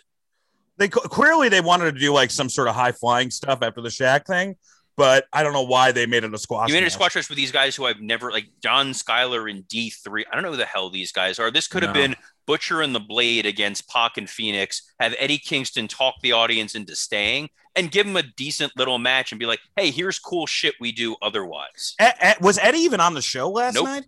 Nope. You didn't have him on. There was no Moxley. There was no Kenny on what's supposed to be your go-home show where you have theoretically a brand new audience. If they would have really put forth their best effort on this show, you could have built new fans for people who were tire kickers who just wanted to see Shaq wrestle. And I disagree, Mike. I think you had to open with Shaq because there were people who were just tuning in for this. And I think they were really hoping to get over 1 million for the open and be like, look at this huge number we just did and coast on it for the rest of the broadcast. Even if it trailed off to this felt like a Saturday night's main event. Next up, we have another match that everybody was kind of excited about, and that is the Jurassic Express. I think I may be skipping something. You skipped the Inner Circle 20 minutes of talking. Right. Let's talk about that. I apologize. Inner Circle, I guess one of my mark out moments of the week, which I'll talk later, was Conrad being called turkey tits. I mean, that was absolutely incredible. This segment was, in my mind, kind of a microcosm of everything that works and doesn't work about AEW. You have Jericho and MJF, who are, without a doubt, the 2 funniest guys in wrestling as far as promos, and definitely in the top 10 promos of wrestling. And then, you also have the first question not being mic'd, and that for me is dynamite. It makes me really nervous about Sunday that they're doing an exploding barbed wire match and they couldn't mic the first question. That could be some sort of a safety hazard. What did you think of this, Robert? This was, to your point, Dan, this was everything good and bad about AEW all at once. The weird audio, the fact that you're relying on niche within a niche for the audience, where it's like, hey, it's Conrad, the guy from podcast. Hey, it's Eric Bischoff, the guy from podcast. Hey, we're going to make a joke about Nick Jackson's thinning hair. But then after we saw Papa Buck get his ass kicked, we're now going to tell the story of why he was so important to the Young Bucks' formative years. This should have been a video package with them talking about. It was a compelling story. It should have been done 3 weeks ago. It should have been done 3 weeks ago. It would have made more. I would have cared more about seeing this guy get his ass kicked if they would have talked about how important our dad was. We couldn't afford to go to college. He built this ring for us. He was really supportive. And then when I see that, the bad guys beat him up, I'm going to feel bad about that. And then the last thing that drove me nuts was they're taking the shot at Jericho about if there was no Papa Buck, there'd be no AEW, which means you'd be jerking the curtain at the Performance Center. Stop talking about WWE. they're not going to talk about you. It feels regressive on your end. Well, they did have the Robert Stone character that was the Tony Khan character. Yeah, but I think that's just, I don't think Vince even realizes that's a Tony Khan character. I think he just thinks, all right, this guy's being obnoxious, but you don't have to be that winky and smart for your audience. But also, if he would be curtain jerking at the Performance Center now, why is he headlining your show? Yeah, it just makes them look fucking stupid. Yeah, that, and it's not even true. Jericho would be on Raw, jobbing to Drew to get Drew ready for the main event of Fastlane. That's exactly where Jericho would be. What did you think of this, Scott? I thought it was fine for what it was. Yeah, it's like super inside. I do not like getting Papa Buck involved at all. But I do think it was the Bucks' best promo. I mean, I don't even know what that's saying, but I think it was. It was their best promo without a doubt, and they did stick the landing for sure. Yeah. They figured it out, and I know the match is going to be fun come Sunday. Yeah, it's really. I'm excited. Next up, we have the Big Show making his AEW debut. Oh, no, but first we had this is Tully and FTR. Right. I don't have. I want to apologize. I don't have the order. What I have is do you want to take away? I'm sorry, I got the notes. Okay. This while you guys were all watching great barbed wire matches, I'm taking notes about Tully and FTR with JJ Dillon. First off, Tully's fucking gear in this was amazing. Is that not what Bill Murray? Is that not what Bill Murray wore in Kingpin? Or Life Aquatic. It's like a combo of both. I loved it. And JJ Dillon just looks like if like Colonel Sanders became a trial lawyer. I fucking love it. JJ Dillon hasn't aged, which is really scary because he looked this old 30 years ago. I did feel bad when he couldn't get his foot in the ring after the match. They had to like help him in. But the match overall I thought it was fun for what it was. But the challenge here is Tully is the nostalgia act, and that by default kind of makes them the baby faces. So when you have a giant dinosaur beating up Tully Blanchard, who am I supposed to be cheering for? Tully was almost sympathetic in some ways, but overall it was fine. The post-match thing where Arn comes out and holds up he's doing the rubbing his chin like Arn's not a great actor, and then they hold up the four fingers after Sean Spears made his appearance. when Arn did that, Arn has gotten so big, it looks like he was just saying, I took 2 shits, 2 number 2s. Like he just I just took 2 number 2s, you know, like that's what it reminded me of. I also wanted to say, like, I really like the match, but you're right, Robert. Like it would have been so much more effective if half the match it was just Tully like fussing with Marco Stunt's hair, like rubbing his head against the mat. Like that's what I would want to see. But instead, you know, you had the beginning of this like kind of new 4 horsemen group, which like David Shoemaker had a better pitch than AEW where he's like, I hope Cody joins and they start like a new 4 horsemen, which I think that would be a good fit. But instead it's 4 Paul Romas. 4 Paul Romas. It's not, there's nothing sadder than Sean Spears coming back with Cody's hairstyle. That is one of the saddest moments. God, he sucks. I mean, you know, I have clever puns and look-alike jokes and all that, but sometimes you just got to say it for what it is. He fucking sucks. And when it was revealed to be him, you're like, oh, okay. Like, at least he's not doing the glove thing anymore. Here's the thing. It's not a return if no one noticed when you were gone. That needs to be said. If no one misses you for a bunch of months, it's not a surprise that you came back. Oh, I guess he's still here. All I thought was I pictured Peyton Royce dyeing his hair. Like that was the first thing I thought. It's like, this is my big break, honey. Can you please help me with this? Dude, so yeah, my thought when I saw him show up, my first thought was like, oh, they kept him and not Matt Cardona, you know, because I knew that was probably the backstage the Tony Khan budget of it all. You get to keep one friend, Cody, friend. My first thought was, oh, here's who actually would be curtain jerking at the Performance Center. That is true. Big Show made his AEW debut with a No More BS shirt. He made a face turn joke, which has kind of been done to death. It's the new My Hole joke. We did it for 30 minutes on this episode. Yeah, we did it for 30 minutes. That was actually one of my biggest laughs, was a face turn joke where I shit on someone with cerebral palsy. Guys. Bell's palsy. Sorry. We don't want the palsy community being mad at us. Yeah. No, I don't want We're going to get poorly written letters. They're going to be. All right. Come on. Let's not. Jesus Christ. That was a Bret Hart stroke joke, guys, not a palsy joke. So who do you think is going to be the big surprise this Sunday? People are saying Christian. Do you think it's going to be Christian? Do you think it's going to be Kurt Angle? Who do you think it's going to be, Mike? Well, he said star, so I don't think Sean Spears' best outcome is going to be the reveal. And I like Christian. I think with Edge and Roman and all of that, you'll see Christian there. He's still, I think, going to be involved in some tangential way or whatever. You know, they have their network show. So I don't think it'll be Christian. I don't think it'll be Punk. We all wanted to be the guy who said he didn't love us. We just wanted to say he loves us again. I don't think it will be. I honestly think it's going to be Big Show himself. I do. And I'm sorry in advance, but that's what I think. Oh, Jesus Christ. Robert? All right, here's a couple things. First, the no BS shirt is weird because Big Show is not Cesaro. He's not an internet hero who was never pushed in WWE and the fans love. WWE over pushed him for so long and made him so much money that it's not like I'm finally free. Like he main evented WrestleManias. He made a fortune and it's hard to take it seriously. And I'm finally out. I was worried he was going to be a bad commentator. And then when he mispronounced the name of the pay-per-view on his debut, I was like, thank God we signed him.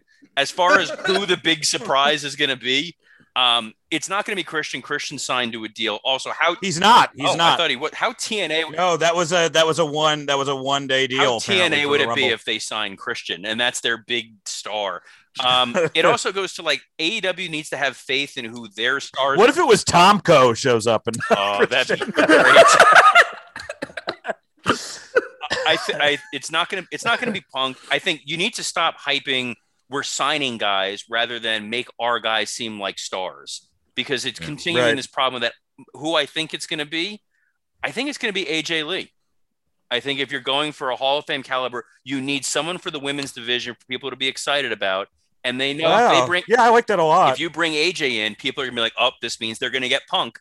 I think it's a good signing for that. It's great for the women's. They need someone for that women's division to make it remotely exciting. And it's going to be that little tease of like, okay, well, if we hire your best friend, you're going to come here.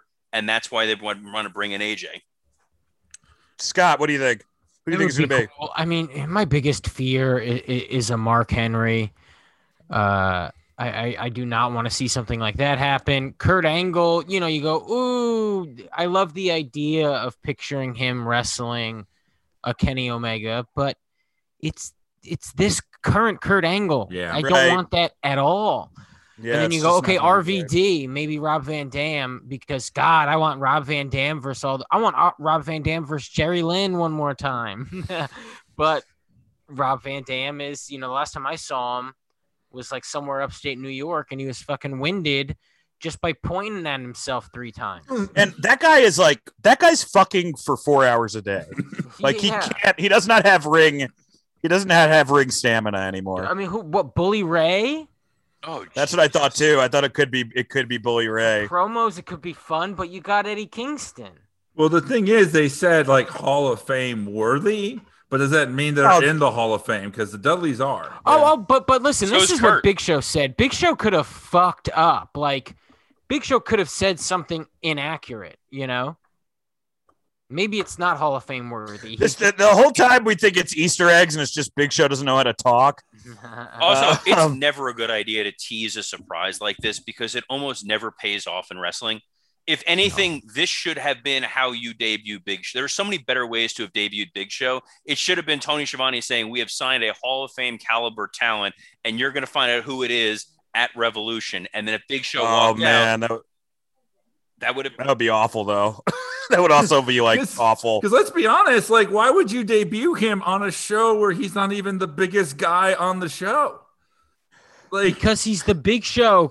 They know his value. He's the second biggest show. He sucks. Shaq was much and so you have him him. host your YouTube thing.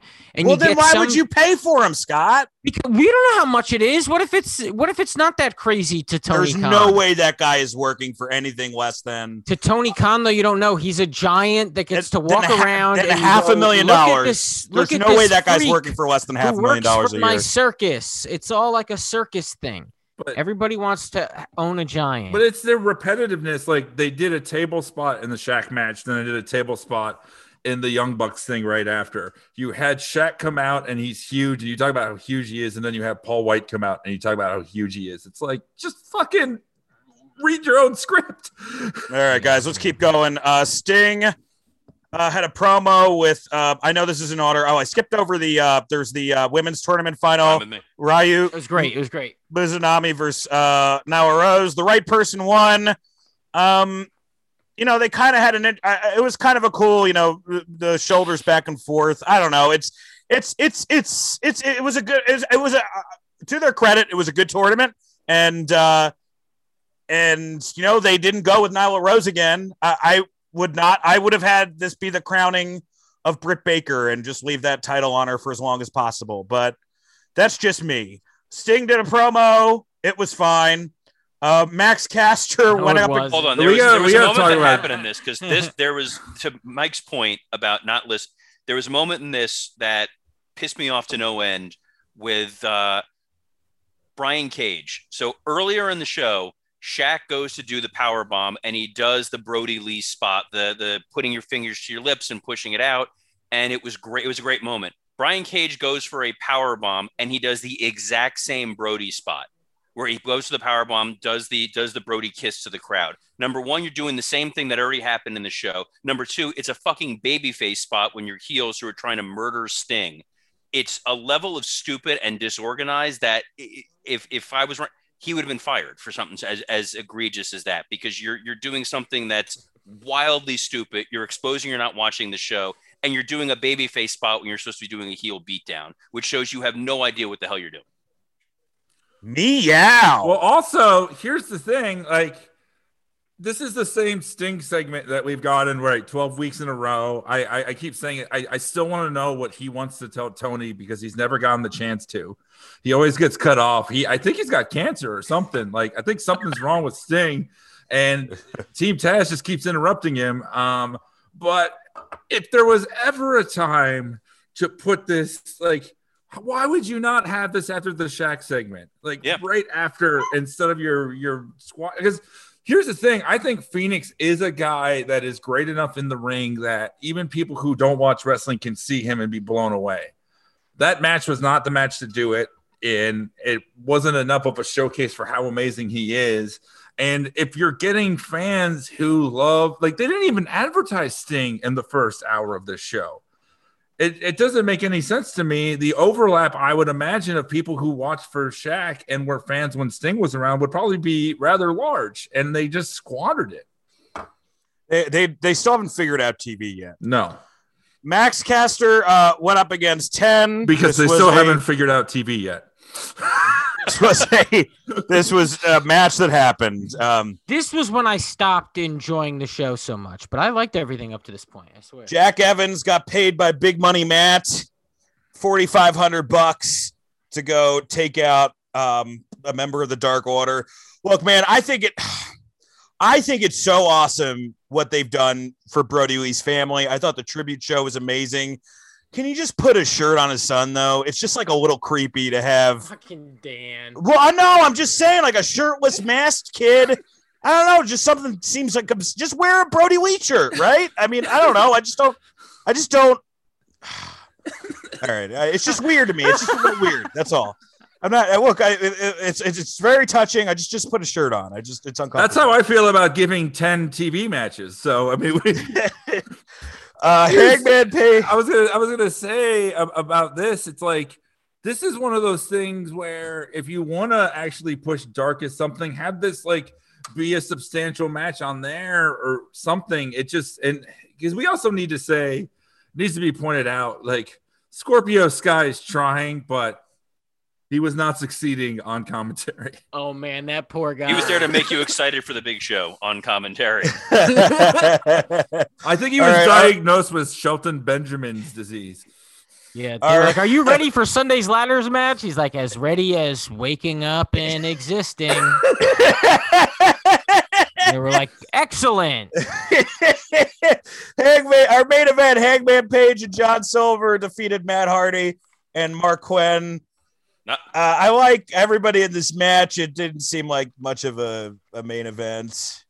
I mean, this is the week where every other week's opener got to be the closer. Dude, I feel like they very do end this where it was at the every Dark go-home Order show. Yeah, it was a battle royal at the end. This is where there was the big schmaz. No, but even every go-home show, they kind of advertise last. They advertise a match that you really don't give a shit too much about. I don't know. Scott, Dynamite, NXT, or Jim Cornette watching Dynamite? Well, no, the real thing was Jim Cornette watching the barbed wire match this weekend, the exploding barbed wire death match. And I will have to say, it is that. For sure. For sure. Robert? I need that. Cornette. Mike? I mean, yeah, when you said spending time with my family, I was like, oh, that's a tough one. But Cornette, come on. Yeah, I got to go with Cornette, too. I didn't love either show this But week. also, they could have been the best shows ever, and it still would have been Cornette. Yeah. You picked the third option. Dude, that's way better there's than nothing, the two shows we talked about. I've said this before. I'm going to say it on the podcast in hopes of willing it into existence. But if we could somehow get Cornette on for a Young Bucks roast, I will suck Virgil's dick. Let's get to our Revolution predictions. We are going to be reviewing Revolution right after the show, and the episode will be released Monday morning. But let me pull up this card and see what you guys think. First off, we have the buy-in match, which will be at 7:30. It is Britt Baker and Reba, although she has made hints that she could be replacing Reba, and people are saying it's going to be Zelina Vega. I really have no idea. But she went up against Thunder. She's going to be going up against Thunder Rosa and Riho. Who do you guys got for this, Mike? I predict people will turn on the show at 8:00. No, I think Britt. I mean, Britt is amazing. I agree with you about the tournament. Like, it should be. This is her. Like, she's a star. She's awesome. She has so much charisma. I think her and Jade as a tag team would be amazing because Jade could do all the enforcing and she could do all the talking. So if it's her, that's awesome. But I think Britt wins this one. Robert? Yeah, I think Britt. This is her consolation prize. Scott? Agree. I'm going to go with Britt too. Zach? Britt. Casino Tag Team Royale. Who do you got, Scott? Oh gosh, man. I mean, there's so many people, and none of it all. This match does not seem very important to me. Phoenix and Pac. Yeah. Pac. Yeah. Yeah. I think that's the only answer. What do you guys think, Robert? Top Flight. Mike? I think Top Flight is kind of directionless. They're really good, and having that future tag title shot is kind of like having the Money in the Bank briefcase, so they can keep wrestling and be like, these guys have a future shot, and building up them against whoever the tag champs are is pretty exciting. Mike, who do you got? I just, another plot hole here. Did they ever mention why Penta and Ray aren't together? I know that Penta's in the ladder match and he didn't have to compete to get in it, and Ray did, and he lost. Like, was there ever a story there, or this is just their bad booking? Okay. No. Man, it's not I wouldn't say it's bad booking. They're They're brothers. They're three. Yeah, no, it's Death Triangle. They're in a stable. Death Triangle, exactly. And yeah, they might be the Lucha Brothers, but sometimes a friend like Pac comes along and becomes a brother, dude. You know what I'm saying? I guess them. I mean, they're the closest thing to fully developed characters, so I'll go them. Miro and Kip Sabian versus Orange Cassidy and Chuck Taylor. Who do you got, Zach? I didn't know this match was happening. Miro. I'm gonna go with Miro too. Mike. Me in the bathroom. I think Scott. I think Miro, and I think Miro might end up being in that stable with Tully. Oh, I would love that. Yeah, that's a good pull. Scott? Yeah, Miro. And then I hope he shows up on TV on Wednesday and acts completely different. Just says he has like seasonal depression and spring is coming and he's feeling better. And yeah. Robert? I'd rather watch Mike in the bathroom. At least that'll be short. Robert, I have Crohn's, and no, it is not. Oh, never mind. And look, spoiler alert: Mike has a huge dick. Keep going, Robert. It has to be Miro, or else he's got to beg for his release and just pray to go back to Vince. Here's the thing: I have a big dick, and I'm a huge fan of Guardians of the Galaxy, so I will be blocking Robert from Twitter any day now. Face of the Revolution ladder match. Man, that is a tortured title. Cody Rhodes versus Scorpio Sky versus Penta El Zero Miedo versus Lance Archer versus Max Caster versus a mystery man. I'm going to go with the mystery man. Mike? Jake tries to fuck one of the ladders. If that's fair. Robert? To win the Face the Revolution ladder title, I think based on his promo skills, it's got to be Scorpio Sky. Scott? I think it's the mystery guy, and I'm excited to see who it's going to be, because who could it be? Ethan Page, maybe? Yeah, maybe Ethan Page. That's all I could think. Zach? Mystery guy. It is kind of weird if the mystery guy wins, like the face of the revolution, the guy we just signed from WWE, Adam Page versus Matt Hardy in a big money match. I mean, does anyone not have Adam Page for this? No. Oh, it better be Adam Page. Okay. I mean, Jesus Christ. They better not fucking sacrifice another one of their guys to Matt. Brian Cage and Ricky Starks versus Darby Allin and Sting. I mean, again, this has got to be Sting and Darby Allin. Does anyone have anything different? Yeah, it needs to be. No. Young, but this is actually a pretty easy pay-per-view to predict. The Young Bucks versus the Inner Circle. This, I mean, I still think it's going to be the Bucks. I know this is an unpopular opinion, but I kind of hope they end this Jericho MJF thing, because both of them could be used on the roster, helping building other guys who aren't as good as promos. But instead, they have them as a team, and it's just been very WCW-esque as far as the faction, infighting. I don't know, man. It really wasn't for me. It isn't for me, even though I love those two guys. I want to see them break up soon, just so they can go on and do other things. Who do you got? Young Bucks or Inner Circle, Mike? I say this is Sammy comes back and cost MJF, and Jericho and Sammy is revealed as the Hall of Fame level talent that Big Show was promising, because he forgot that he's actually on the roster already.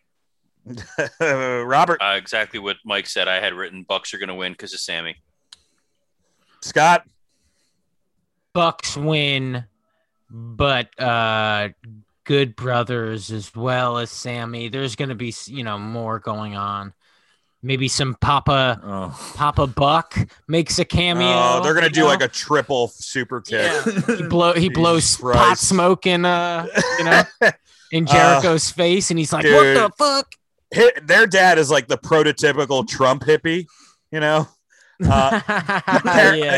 Kiroshita versus the person that I just said, who I don't have her name on. Ryo.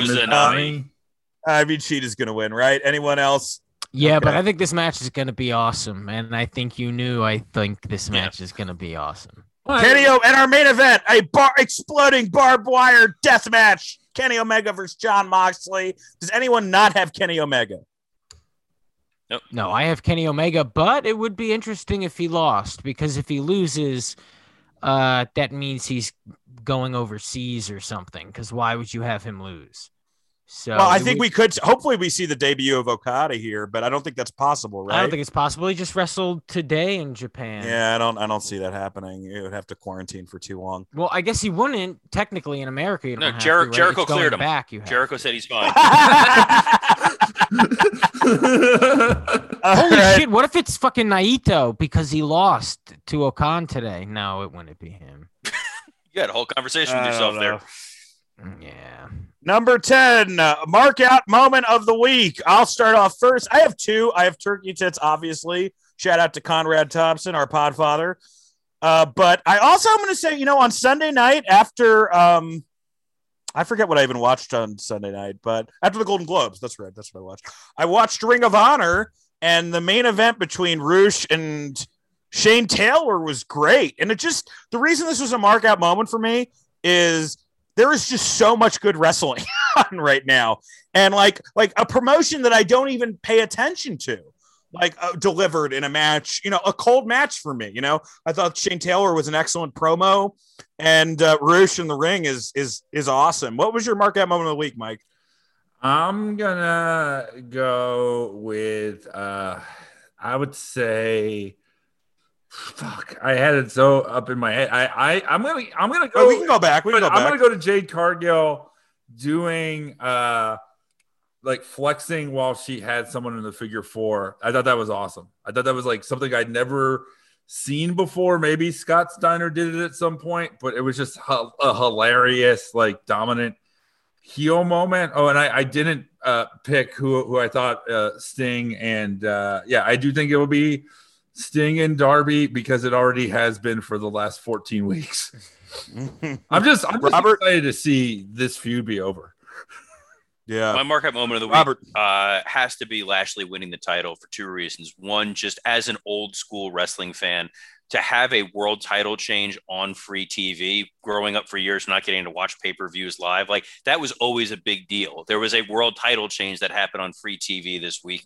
I was there for Lashley's debut. I got to see when they told him, hey, you're going to be on TV tonight for the first time, and how excited he was. And I knew the promise and potential that he had and was squandered for so long. It's a great redemption story, and I'm genuinely happy for Lashley. Scott? Mark out moment. There was a submission hold that El Desperado put Kota Ibushi in the last 2 minutes of the match today. I thought that was awesome. But then also, dude, Shaq going through the table. It's perfect. It's pro wrestling. I loved the shit out of it. I could not believe the match was working out the entire time, and it was just blowing my mind that it didn't suck. What's interesting is that I read someone saying it was only that good because they mapped it all out. I'm do that more. That's why fine. The Great Warrior matches or Savage Steamboat. It's why is there such hatred towards mapping stuff out? Wrestling would be better if it was scripted. I know, the whole two guys can have a wing it match where they do a bunch of kickouts and the same shit you see every week on NXT, but it's mapping it out and being oh, you know what? We did do this, so let's do this. That helps. So I think that shit's great sometimes. Zach, did you have one for this week? Lashley winning the title for sure by a wide margin. Maybe I'm going to switch my choice to Lashley winning the title. Seeing those for real tears in his eyes was pretty great. It was a great moment. And I think, you got to give TNA some credit in terms of both Lashley and McIntyre went there after kind of not great WWE runs and became main eventers. Did we ever come up with, do you think Lashley has a sillier voice than Brock? No. Yes. No. Yes. Okay. Seth Rollins? No. And then finally, Lex Luger. It really is the four guys I mentioned. It's the Mount Rushmore of sounding like you're angry at your older brother. Stop! Don't hurt me.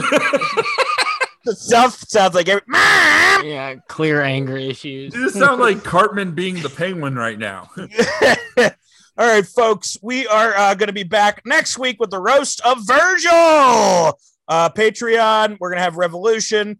Thank you so much for tuning in the past week. Teddy Hart is going to be next week's Patreon. We have a YouTube channel. We're going to put the Roast of the Big Show on it. The Roast of the Bret Hart is already on there. So check that out. And do you guys have anything? Oh, please, if you're a new listener, give us 5 stars.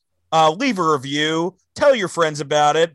And thanks for sticking around. Thanks for sticking for the the second roast in a row. I mean, it's our fourth roast in a row, but the second roast, I think, where we actually knew what we were doing. Yeah. Mike, what do you have to promote? They left already, Dan. They're gone. They're gone. If a best friends match can get 5 stars, then God damn it, our podcast can too. That's a good one. That's a good point. MikeLawrenceComedy.com and buy my album. Scott and Robert. Listen to my other podcast, Garbage Days with Brennan Sagalow. You can follow me on Twitter at WWCreative_ISH and at ProWrestlingTees.com. There's a sale going on right now. I got a couple of shirts up there, the ones that you've seen me wear during the roasts. The keyword is madness. Save you some money. Thanks for listening. I don't know. Zach? Wash your hands. See you next week, folks.